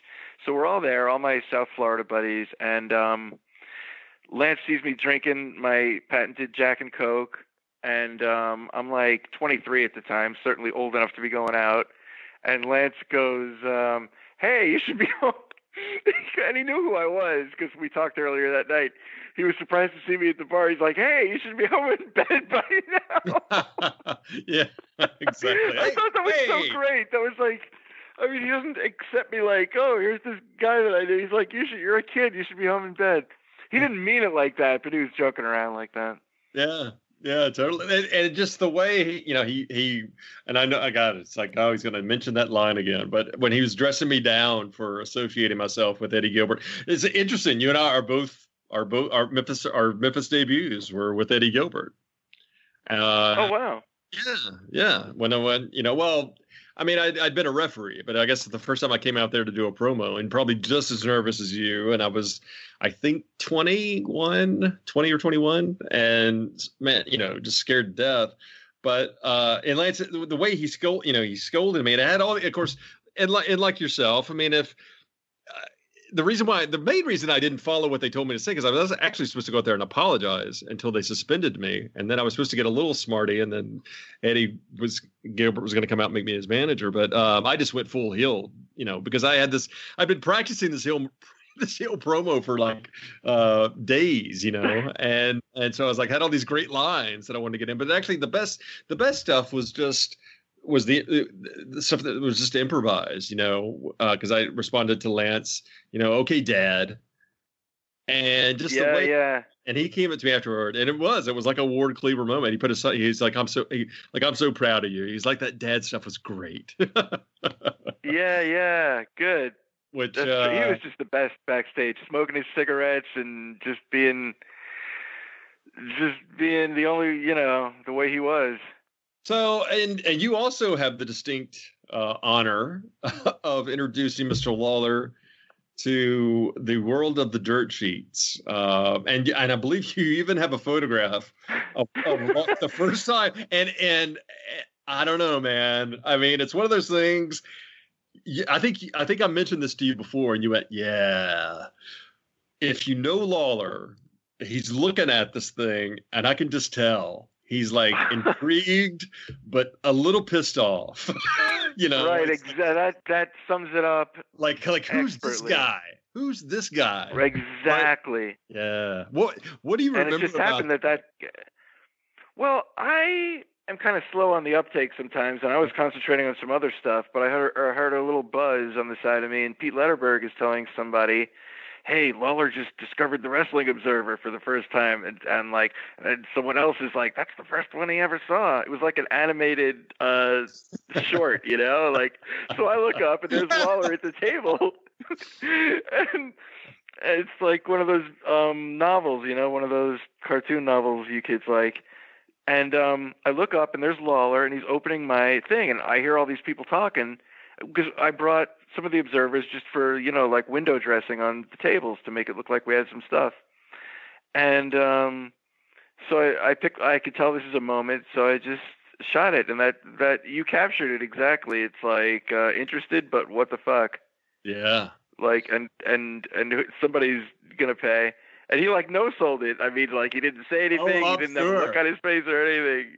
Yeah. Yeah, I'm sure. Let me ask you that. Yeah, go ahead. Oh, you No, go ahead. I've been asking enough questions. You go ahead. Take over the show. Okay. I've been waiting for this chance all my life, man. Yes. No, Lawler is always like joking and laid back. He shows up at the town. Somebody's driving him. He's all happy and everything. But is there a flip side to that? Did you ever see him because the thing is, he shows up with the expectation that he literally is the king, and he just he's very pleasant to be around to the extreme. Like he always acts like he knows you and everything, like we talked about. Yeah. Oh yeah. But is there like a flip side to that when he actually has to flex his muscle? Oh yeah. To people who don't realize that he is in charge. Yes, and it's shocking because and it's shocking to see. So, what's a good example of that? Because to me, it's like everyone already knows he operates in his own bubble within Memphis. Like he considers himself one of the boys, but he's in his own bubble. He has these guys that he travels with and everything. Oh yeah. It's like this, you won't see him hobnobbing at the table at Shoney's in Jackson after with all the guys. He's being driven in his car by his guy, and so it's kind of like, and he really was the king there. So. Did you ever see when he had to flex his muscle and be like, "Listen, bitch"? Yeah, I did. Jerry Lawler. Well, a little bit like it happened with me once. Oddly enough, he was not upset about the promo that I cut. When I walked through the curtain, the way I figured it, if I deliver the goods and everything will be forgiven. If it doesn't go well, then I'll probably never be seen on television again, and he'll pop the strap as soon as I walk through the curtain. But but I walked through and he waves me over, and he's like, all right, Scott. He's like, all right. And he's just letting me know. He's just kind of like, okay, here, look, fuckhead. Here's the deal. Right. That was good, and you better be glad that it was good, but don't ever do that again. Right. And it was always like whenever he was not there, which, when he was off in WWE, because this is when he was working for WWF during that first run. And so his schedule, he was doing announcing, and he was also still wrestling. He was feuding with Bret Hart, I think, at the time. And that's when I knew I could really get in some lines that ordinarily, because I was talking about the Southern Heavyweight, the old original Southern Heavyweight title belt that was up for grabs. And I knew that, if he were backstage, I never would have uttered this. But I said, yeah, the only reason they had to make a new one is because this one wouldn't go around your waist anymore. And, oh man, he must have loved that. Oh, he would have killed me. But I also knew that he's not the type that would ever go back and watch the show. The only way he would have found out is if Guy Coffey had stooged me off. which you always had to be careful. Oh man, I would sometimes look around, and I have mixed feelings about Guy, but overall, he's an institution of Memphis wrestling, just one of those interesting characters. But it was almost like he was in the shadows. He was like one of the king's little birds that were just over here. Totally.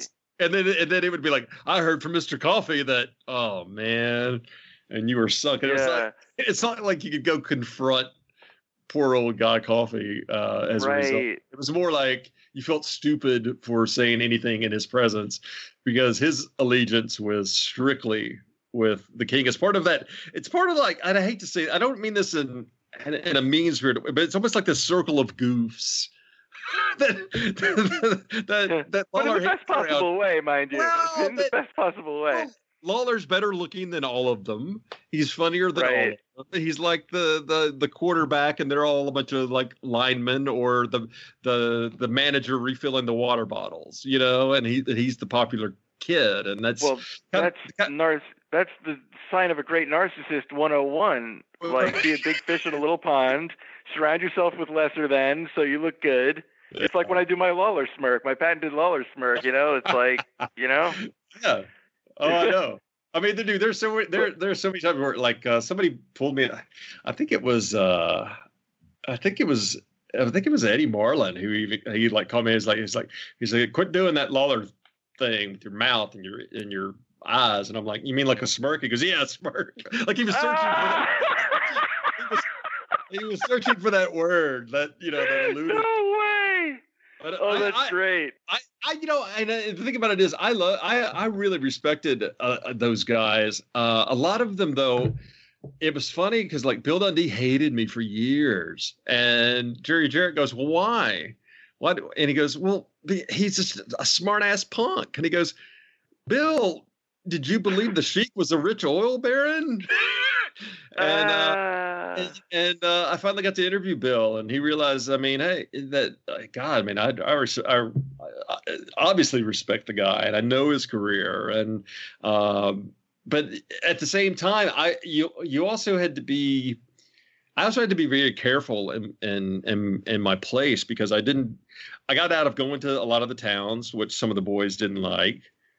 Because I was trying to finish my degree at Memphis State, and so I didn't have to go to Louisville all the time, and so I was able to kind of be a part-time TV star, which I caught some flack for, but as a result, a lot of the guys didn't really get it. Other than Doug Gilbert and Tommy Rich, a lot of the guys didn't get to know me that well, and I was just starting to get to know Eddie pretty well, and I met Eddie in 80.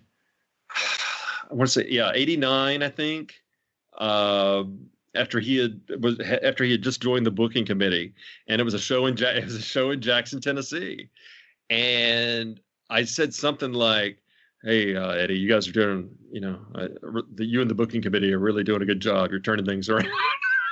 And he's like, "Hey, thank you," and I followed.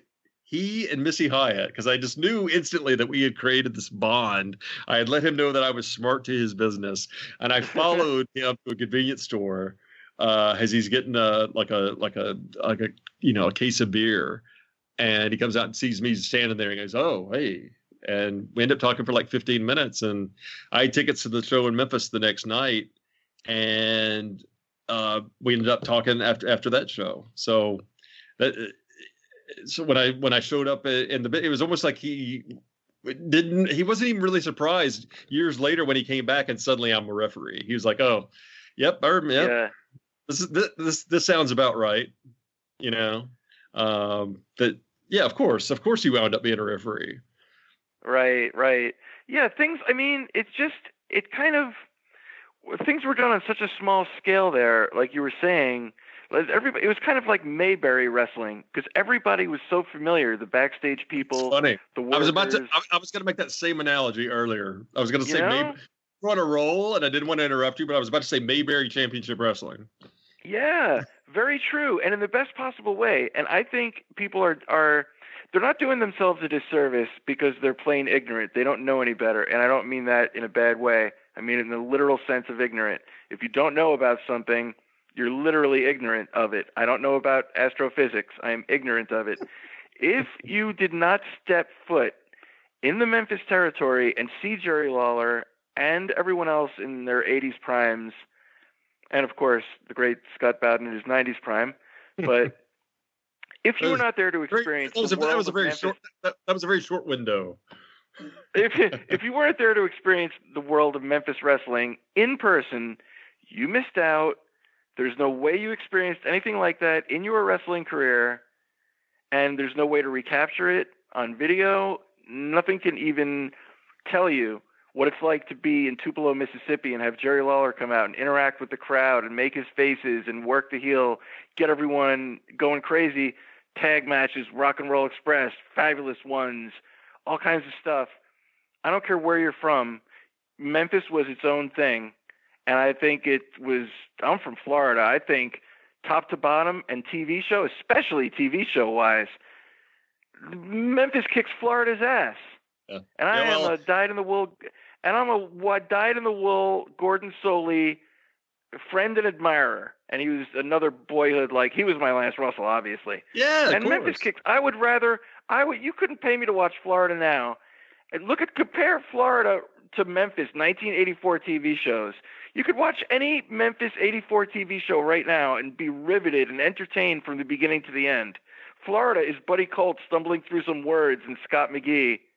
Oh, yeah, who somehow gets a pin over Ric Flair, I think, on television. Well, they had to push who they had to push by that point. Yeah, but but even when Florida was hot, let's say in '81, and actually some of the angles that wound up on Florida would then happen on Memphis TV, and I don't know if that was because Lawler was there or what, or if Jarrett and Graham's relationship was so close. But of course, the infamous angle between Assassin #1 and Dusty Rhodes, where he comes back as El Santo, and then they kind of do the same thing. And actually, Salvador Luteroff, the man who's responsible for Millmat. See, this to me points to more evidence. Oh, here we go. Here we go again. That there was a relationship between Jerry Jarrett and Salvador Luteroff. Because why him? Why did his name come up on Memphis television? Because it was the only Mexican promoter of any stature who Jarrett was friendly with. Anyway, that's another day. So one thing that we have not done, we have, and you're right. I mean, if you've never heard that build when Lawler's in trouble and the fans are stomping their feet, wanting that strap, and then the heel cuts Lawler off, or Hart does something, trips him up, and he can't pull the strap. So it's like Popeye and his spinach. And then finally he gets that strap pulled and he makes the comeback. And, I know Hogan's Superman comebacks, were legendary and got big pops. Clearly he studied Lawler when he was in the territory. But there was something Dusty, because he was from Tampa, and I've been there for both. The Lawler pop was akin to the Dusty pop. I can't say one's bigger than the other. When Dusty would elbow someone in the head, or Lawler would. No. I was there for both, man. All right, I was there for both. Well, I was there for Dusty pops in the set. When he was punching Superstar Graham and elbowing Superstar Graham, believe me, he got a Lawler pop in Miami Beach. I assure you. But my point is though, and I do equate Dusty's elbows with Lawler's punches. The way that it was like a I don't even know what the sound is. It was like almost like a boom. Like a boom that would echo throughout the entire building, because the people in the upper stands were stomping their feet while the people in the lower stands were screaming it out. Yeah. And it just amplified the whole damn thing. Yeah, and it's amazing. It's amazing that the Mid-South Coliseum is because it had such good acoustics that it was super cool to hear it in that building. Yeah, well, and what's also amazing is that, the first time I started seeing other TV, and I guess, to me, Lawler's thing was always special because he was my guy. But, I realized that Dusty was over like just as much, if not more, in Florida. But what's odd about the whole thing is that the reaction was the same, even though the fans never were influenced. It's not like Memphis fans. I never saw Florida TV till I think 86 or 87 when I started finally got into the tape trading thing. And I actually, I loved the toned down kind of atmosphere of it for a change. The only TV that I absolutely hated was WWF. And I was so incredibly disappointed. I didn't have an appreciation. Yeah. I didn't have an appreciation for Backlund until I started getting some of the Philadelphia shows, the big shows. But the weekly shows were just, man, they were just so. Oh, I know. They were terrible. That's And it made me realize just how, at an early age, just how special and unique Memphis was. Yeah. Because we started getting cable in '83, and it was just, man, nothing compared. Yeah, it's like, I mean, it was really its own thing within wrestling. I think I made that point abundantly clear. But, however, do not let it be said that I'm shitting on Florida wrestling. I think the greatest professional wrestling in the world occurred from 1975 to 1980 in the Sunshine State of Florida. So put that in your pipe and smoke it. Well, wait a minute. No. There's no question about that. There's no question about that. But Memphis, by the early '80s, I will say Florida 75 to 80. I will say Memphis from then until 84, 85. You know what I feel like right now? I feel like Bruno Sammartino climbing through the ropes, and Larry Zbyszko just smacked me with the weakest chair shot known to man. But yeah, I get Florida. No. You compare. Which does not Memphis say that your argument was that. Which does not say that your argument. No. But compare. Okay, but compare a house show in Memphis 76 to Florida 76. Oh my God, you poor people. You don't even know. Come on, dude. King Curtis, Dusty Rhodes, every star from the 60s who wasn't done wrestling yet. Every upcoming star from the 70s. Lawler Funk, 60-minute draw. They recreate the whole quest for the title. Lawler beats Harley Race. Sam Bass dies in the car accident. He comes back the next week, beats Dory Funk Jr. and a Texas death match to earn the right to go after Funk. I mean, come on. Those are major events. I could tell you major events and angles all the time. What about day in, day out? Okay, the actual card. You're talking Frank Morrell against King Curtis in Florida, you're talking El Topo versus Bobo Brazil. Come on, Florida was the Mecca. I would put Florida 75 to 80 up against any promotion, anywhere, anytime. No question about it. Well, it would beat Memphis in 1980, but only because Lawler was on the shelf. Okay, so but let's talk. 80, I didn't even see a lot of, but I saw a lot of Florida in 80, and 80 was a stellar year in Florida. But I will give all of the 80s to Memphis over Florida. Okay, so 81, Memphis turns the corner on Florida, and you know it. Because that 80-81 I'm not that familiar with, but by 82-83 Memphis was amazing. Oh, come on. I've seen some of it here and there, Onita Fucci. Yes, the gang war. Yeah, all that. Because it's that you can't find it in good quality, so I'm aware of it, but I haven't seen Oh man. Okay. I haven't seen every show, but I'm well aware of it. Yeah, it was just blander back then because the set was more boring. They just plop a ring out there, and it's like Lance's hair didn't That was the beauty of it. Yeah, but I know it's I prefer. I know. A little later. I wished. Even as a kid, I wished the ring looked better, and the belt. I was because I love the belts.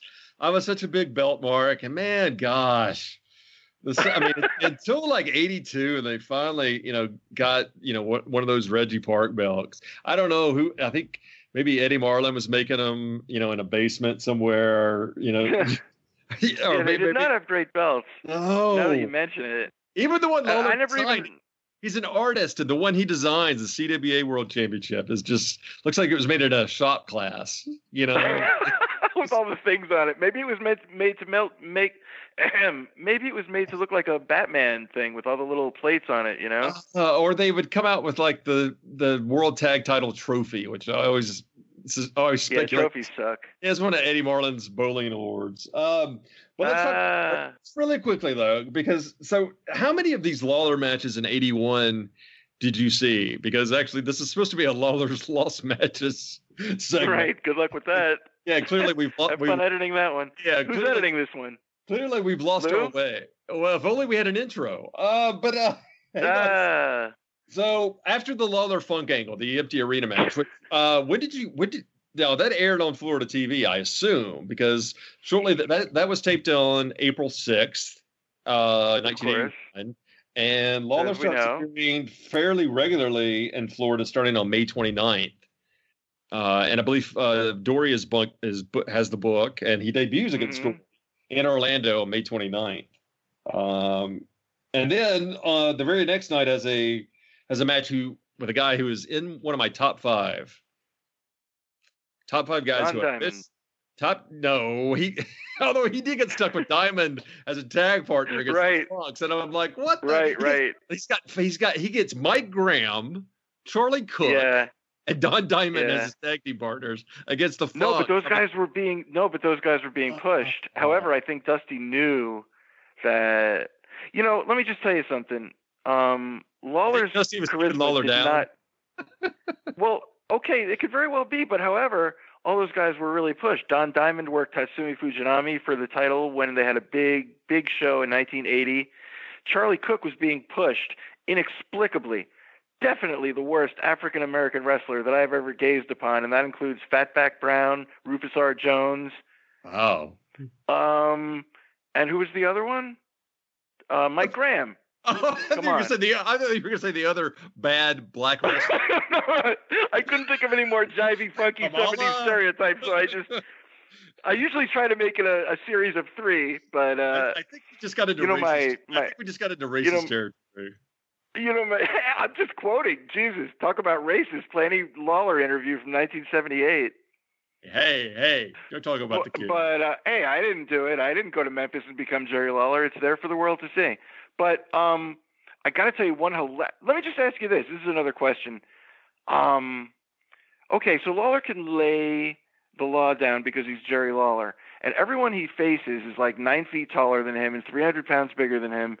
Is he actually a tough guy in any way, shape, or form? Lawler? I met him as a kid. And I never got the impression or intimidation from him that I've gotten from almost everyone else in wrestling. I feel like he's a regular guy when I'm in front of him. I think let me just say this. I think he's tougher than most people give him credit for. I'm not under any delusion. Jerry Jarrett seemed to indicate that Lawler could handle himself if Harley Race tried something. I'm not, and I'm not right.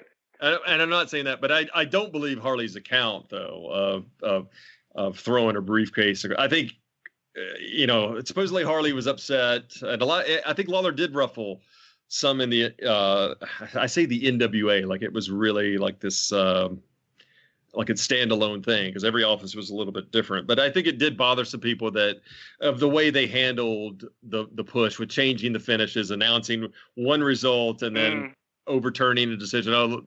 They later reviewed that Lawler, won the match or whatever. They overruled the decision. But a lot of that was because, these guys were being paid to come in and put over this kid. And granted, a relative unknown, but if you got 10,000 people out there and you're making a pretty good payday and the promoter explained to you up front what he wanted you to do, I think you go out there and do it, and you're a pro. Right. But really the only ones who were really that cooperative were like, Bobo Brazil, but Lawler didn't beat a lot of those guys clean at all.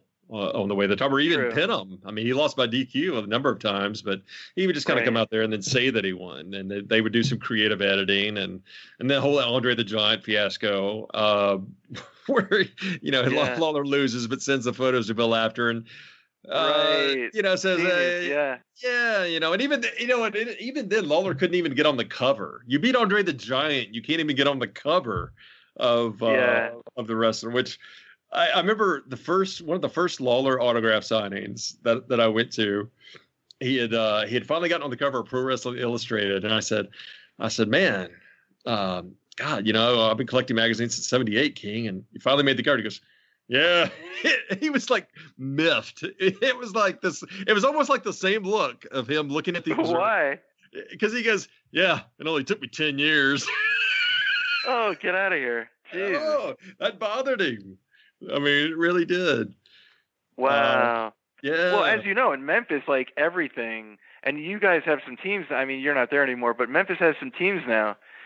I'm just peripherally aware. I detest sports in all forms, but when I was in Memphis, every other billboard, tell me I'm not right, is like Jerry Lawler for Deluxe, whatever. It's like we walked into a barbecue place, And it's like his picture's right there. Jerry Lawler work well because it's like wherever you go, it's a Jerry Lawler thing.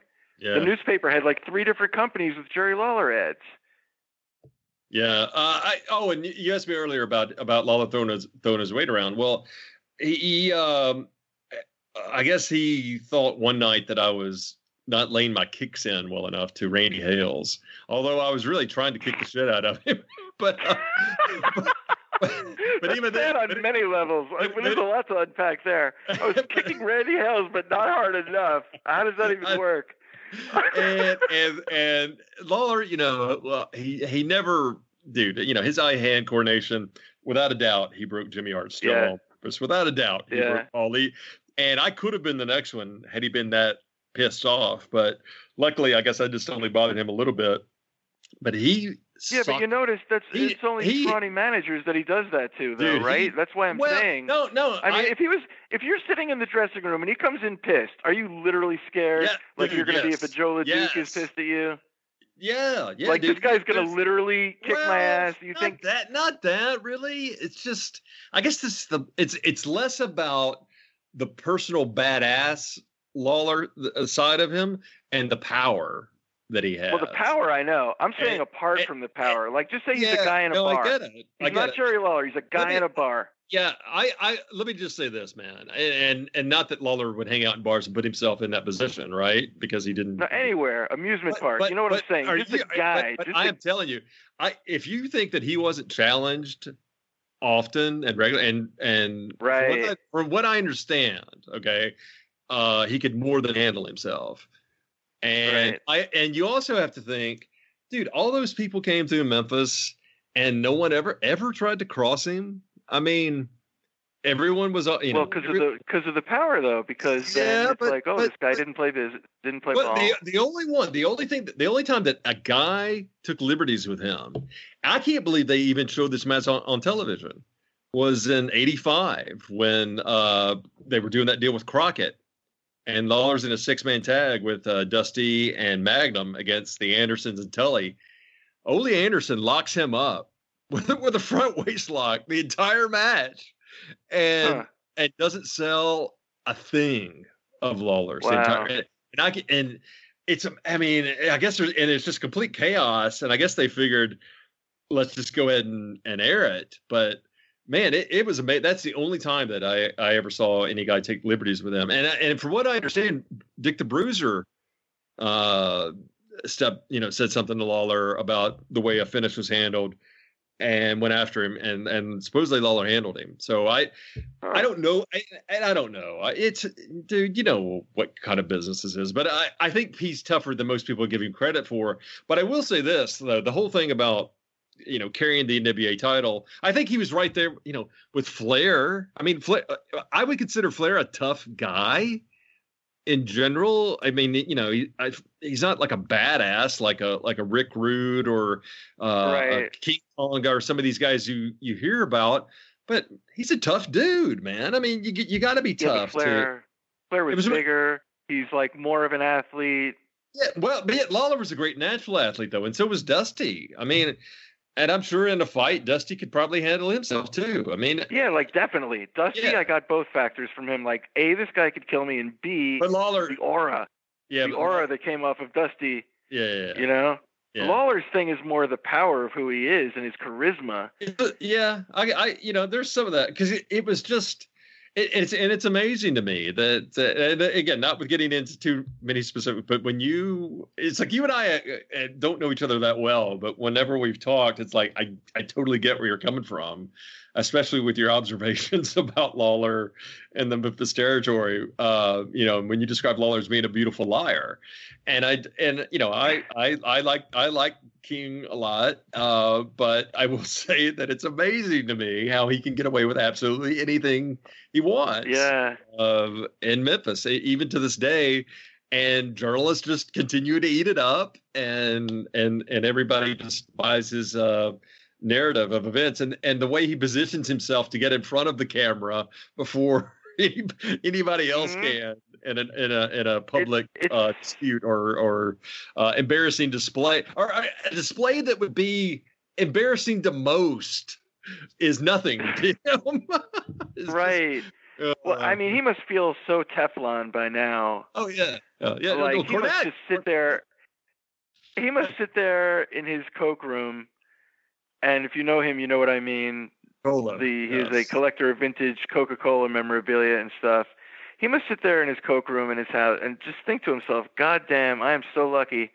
I can't think of anyone other than a few people like that I would rather be and have their life, with a few exceptions and bumps and personal, hijinks. But I'm saying, like, how great is that to be a big fish in a little pond, like, forever, and just you're the man. Yeah, it's almost like did he sign a deal with the devil? Is there, how can somebody? And he overcomes things. It's like trials and tribulations happen to him, and then he goes on TV and he's like, well, it was a really bad year, but and then it's like over and it's like on to the next thing. Yeah, and just the longevity of it. If you had told me that he would be the one out of Dusty Rhodes, Superstar Guy, all these guys, all these legendary promo guys, that he would be the one to transition to WWE and be their one half of the main announce team for 27, really reinvent himself, and almost to the point of I've explained it almost as like, okay, that Jerry Lawler died, that sports hero of mine, and then this guy kind of came in. It's almost like another actor replaced him along the way, and the character went a different direction. But that said, he changed with the times. The Attitude Era totally catered to his toilet humor sensibilities, which Vince McMahon happened to love. And was, and I love Lawler stuff. And initially for the first, 4 or 5 years, he was in WWE. The Bret Hart stuff. That was my favorite of him up there. That was classic Lawler heel. Like when he was turned heel on the audience. Yeah. That was around the same time period that he was insulting the studio audience on a weekly basis. Remember that? Yeah. Well, yeah. I mean, and it was funny to hear Vince's reaction to it, because it was almost like they say that Vince didn't really watch a lot of other people's wrestling. And I'm sure at some points maybe he had seen some Memphis, but when he and Bret are having that big match at SummerSlam, and he does the whole gimmick with the leg, and Doink replaces him, and then it turns into a wild brawl where Lawler's leg's not really hurt, and the whole thing. And Vince's reaction to it is just, it's almost like this is the first time he's seen a Memphis style match, because that's exactly what it felt like. It was like a Memphis match having its splash in WWE. And it was great. Yeah, I thought it was great television. I think he was great when he first came. He was like heel king, and he was great. So looking at 1981 in Florida, he was there quite a bit. We covered some of the matches already. Dory Funk Jr. I think is booking. Obviously, I think Florida almost got more mileage out of the empty arena match than Memphis did. Although Memphis did draw some good houses with it afterward, but they didn't sell out the place, and I'm sure it wasn't cheap to bring Funk in. And as frugal as Jerry Jarrett was, let's put Dream Machine. Let's just turn him heel again and put him on top against Lawler because he's a lot cheaper. But looking at some of these unique matches, July 14th through the 16th, Lawler with Mike Graham beats Dory Funk Jr. and Terry Funk. Just the match listing here: Miami Beach with Dory Funk Jr. Again the next night with Funk Jr. Double count out of the ring. A lot of people didn't even know about this match until I published some photos from a Japanese wrestling magazine that there was actually a second match with Hulk Hogan in St. Pete in July of '81, July 18th. I didn't even know that. Yeah. The one Lawler's wearing the white on the home court in Memphis when he gets the DQ win. That was heavily edited later on after Hogan won the WWF title and they were invading Memphis. But Lawler's wearing the orange tights with the black boots. This could be an obsession. The fact that I can distinguish the two by what Lawler was wearing that night. No, I remember stuff like I have a photo. I will say I have a photographic memory for wrestling, and it's a really good thing that I'm a photographer because I know dates and everything based on just because all my photos are in chronological order and everything, and I lived it, and I just know it like, it's, if I can't picture it, I'm not sure of it. Like all the years I didn't shoot or whatever, I'm not sure of this or that, but anything I shot, like I'm so aware of it, what was going on during that period. It's almost like a photo library in your mind that you're just flipping through. Yeah, and the literal one in my office. Very nice. But yeah, I saw a lot of the Lawler Funk matches when they brought them down here, and they were great. It was one of the best Funk matches I've ever seen, as a matter of fact. They pulled his pants down, and he pretended he didn't know, and had his bare ass out, and he was like up and down the aisles, like challenging people to a fight with his whole ass sticking out. And then Terry goes and turns the steps over. We had these big wooden steps in Miami, and under it just happened to be the ring crew's entire arsenal of like nuts and bolts and tighteners and everything. Everything went everywhere. It was one of the classic Terry Funk chair throwing brawls all over the building. He was like a one-man show. Well, back to my original. And those punches between the two. I mean, yeah, but back to my original point, having said that, yeah, Lawler was the babyface, but he did not have that magic Elvis charisma that he worked under in Memphis, because he was not the same guy to the Florida fans. Well, yeah, they showed us some cool clips and everything, but I would say that Jerry Lawler in Florida was probably a Mike Graham plus level of excitement. It was no, because let me know. Mike Graham was over. He was a Florida favorite. He was a stalwart. It's not a diss, but people weren't like, "Oh my God, Jerry Lawler's coming." That was not the buzz because they didn't know. Because they just didn't know, and he didn't. His magic did not transfer.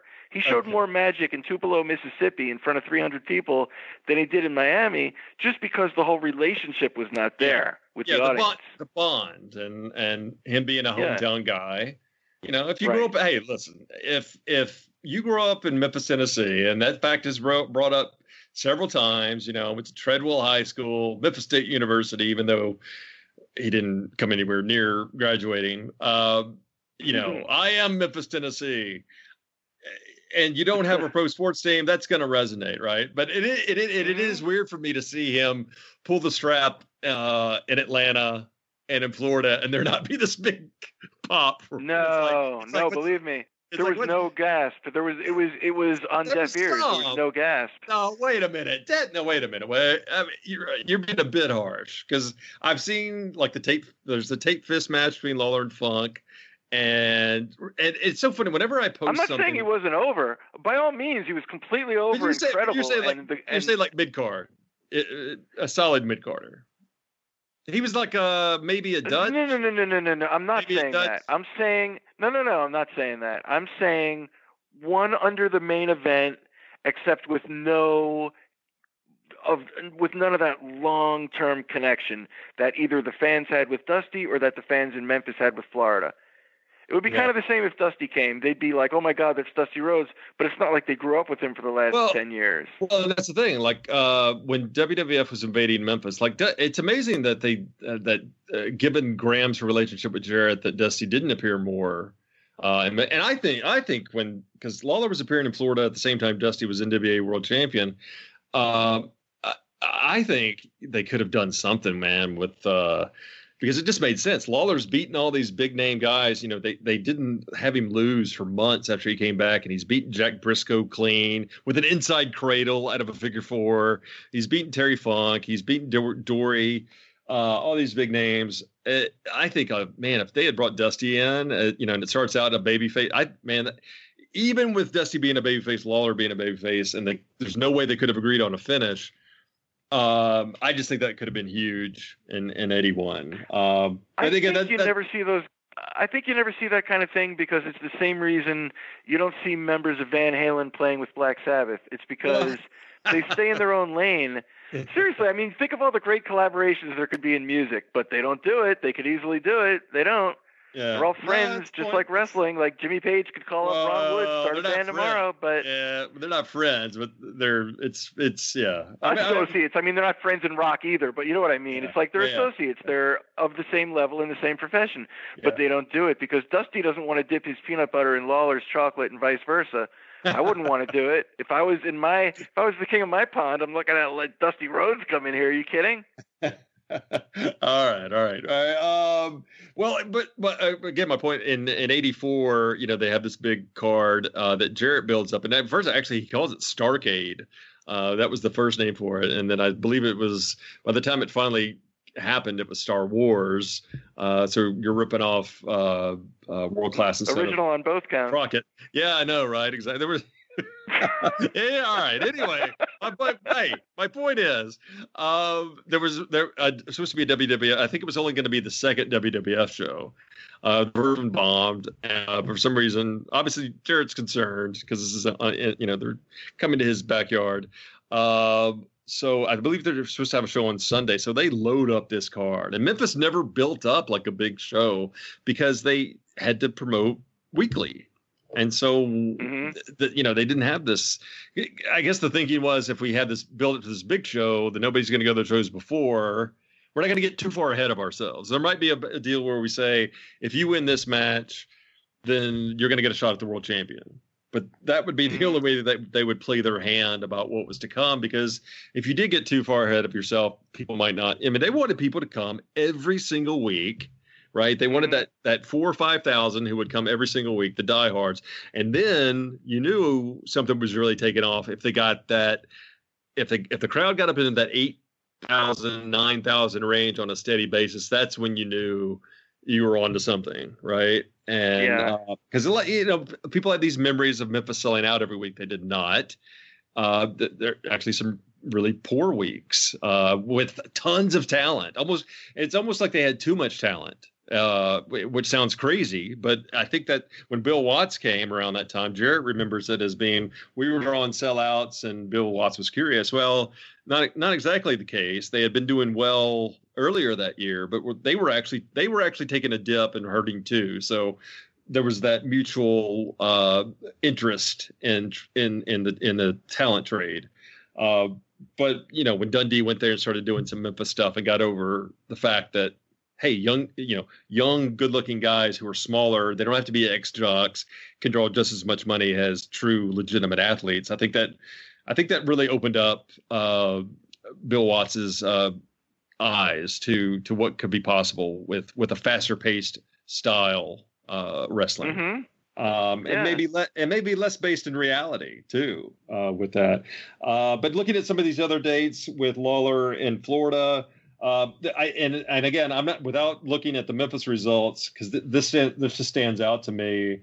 Some of these August '81 results, I believe that's when Lawler temporarily lost a loser leave town match, and then through some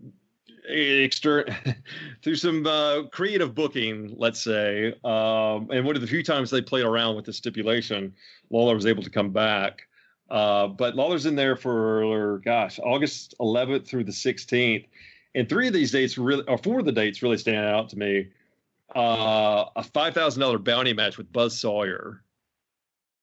I think I was there for that. Oh, that was an amazing match. Yeah. Oh, and guess what? Lawler grabbed the mic. Lawler did some patented mic work before the match.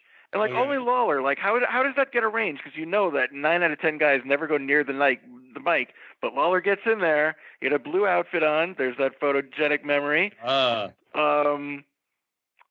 know it's photographic, all you people out there, relax. And Lawler's in his blue outfit. I got some great photos of that night, and he gets on the mic and he says a patented Lawlerism in the direction of Buzz Sawyer. Buzz Sawyer was a machine. I will say he was one of the 3 greatest natural workers I've ever seen.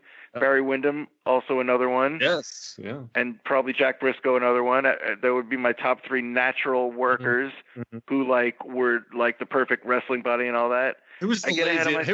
Who was the laziest of those 3? I want to say Barry Windham. Oh my God! I saw Barry Windham in more long, grueling, athletic, violent, brutal, hard-hitting bump matches. Before anyone knew who he was, from 1980, 81, 82, 84. Not effort. Well, maybe for him it was. Yes. He used to go flying over the top rope without touching it. But how good could he have been, though, man? I mean, you know what I mean? I love Windham, and again, this is one of those results. I never knew that Lawler and Windham were on the same team, but they were in Florida. If not 81, then in 82. and a 6-man tag, which I just can't see those two together. And then I don't think they had a single match till WWF, and that's when Wyndham was just, in that stalker getup. Yeah. Lawler's kind of a weird thing in Florida because, the way he fits in, because he's really like his own thing. Well, he's not there doing Dory Jr. He's not there doing TV, so that hurts, right? Exactly. Listen, if Lawler came in here and was allowed to do his thing, if that would get over to the level in Memphis, I highly doubt it, but it would get over a lot more than it did. He did not do TV. They didn't give him the big, it's kind of like they assumed that people knew who he was, and I guess they did, and he was certainly over. But if they let him loose, he could have been way bigger than he was down here.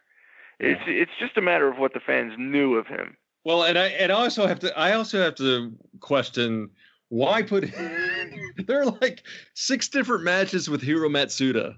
It's almost I didn't see any of that. Yeah. It's almost like a rib on Lawler. Like who thought that those two styles would match up well? I would give anything, and he has him on not 1, not 2, but 3 straight dates in August. The 14th, the 15th. And the 16th in Sarasota, Key West, and Fort Myers. Holy shit! He hated Ric Flair's. He hated Ric Flair's chops. Oh man!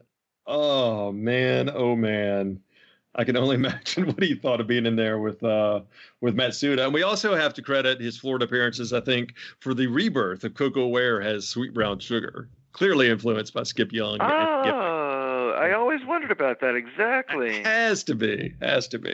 Well, right. Hey, well, listen, Howard. Look, man, this has been just an absolute blast, as I assumed it would, which is why I did very little prep for this. It was really the equivalent of a Memphis TV format where you just kind of throw it together at the last minute and you just kind of let it happen. I feel like we could go another hour if time allowed, but unfortunately this is the expiration of time match today and we've got to let you go. But I hope you come back and talk to us again. And I want to see some of these photos of Lawler in his blue tights against Buzz Sawyer. I will post it.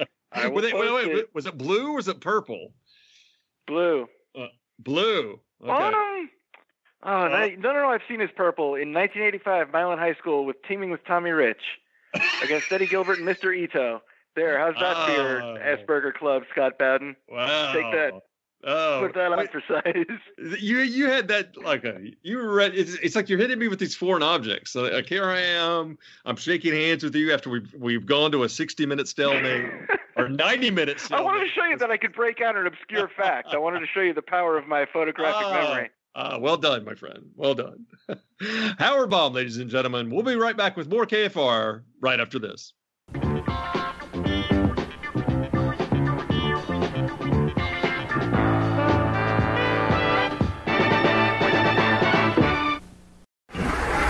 And now Jack Briscoe sets his man and is going for that figure 4. One mistake. It opened for just 1 second, and Terry Funk moves in. A count of three, and there's a new World Heavyweight Wrestling Champion. Terry Funk has just set wrestling history.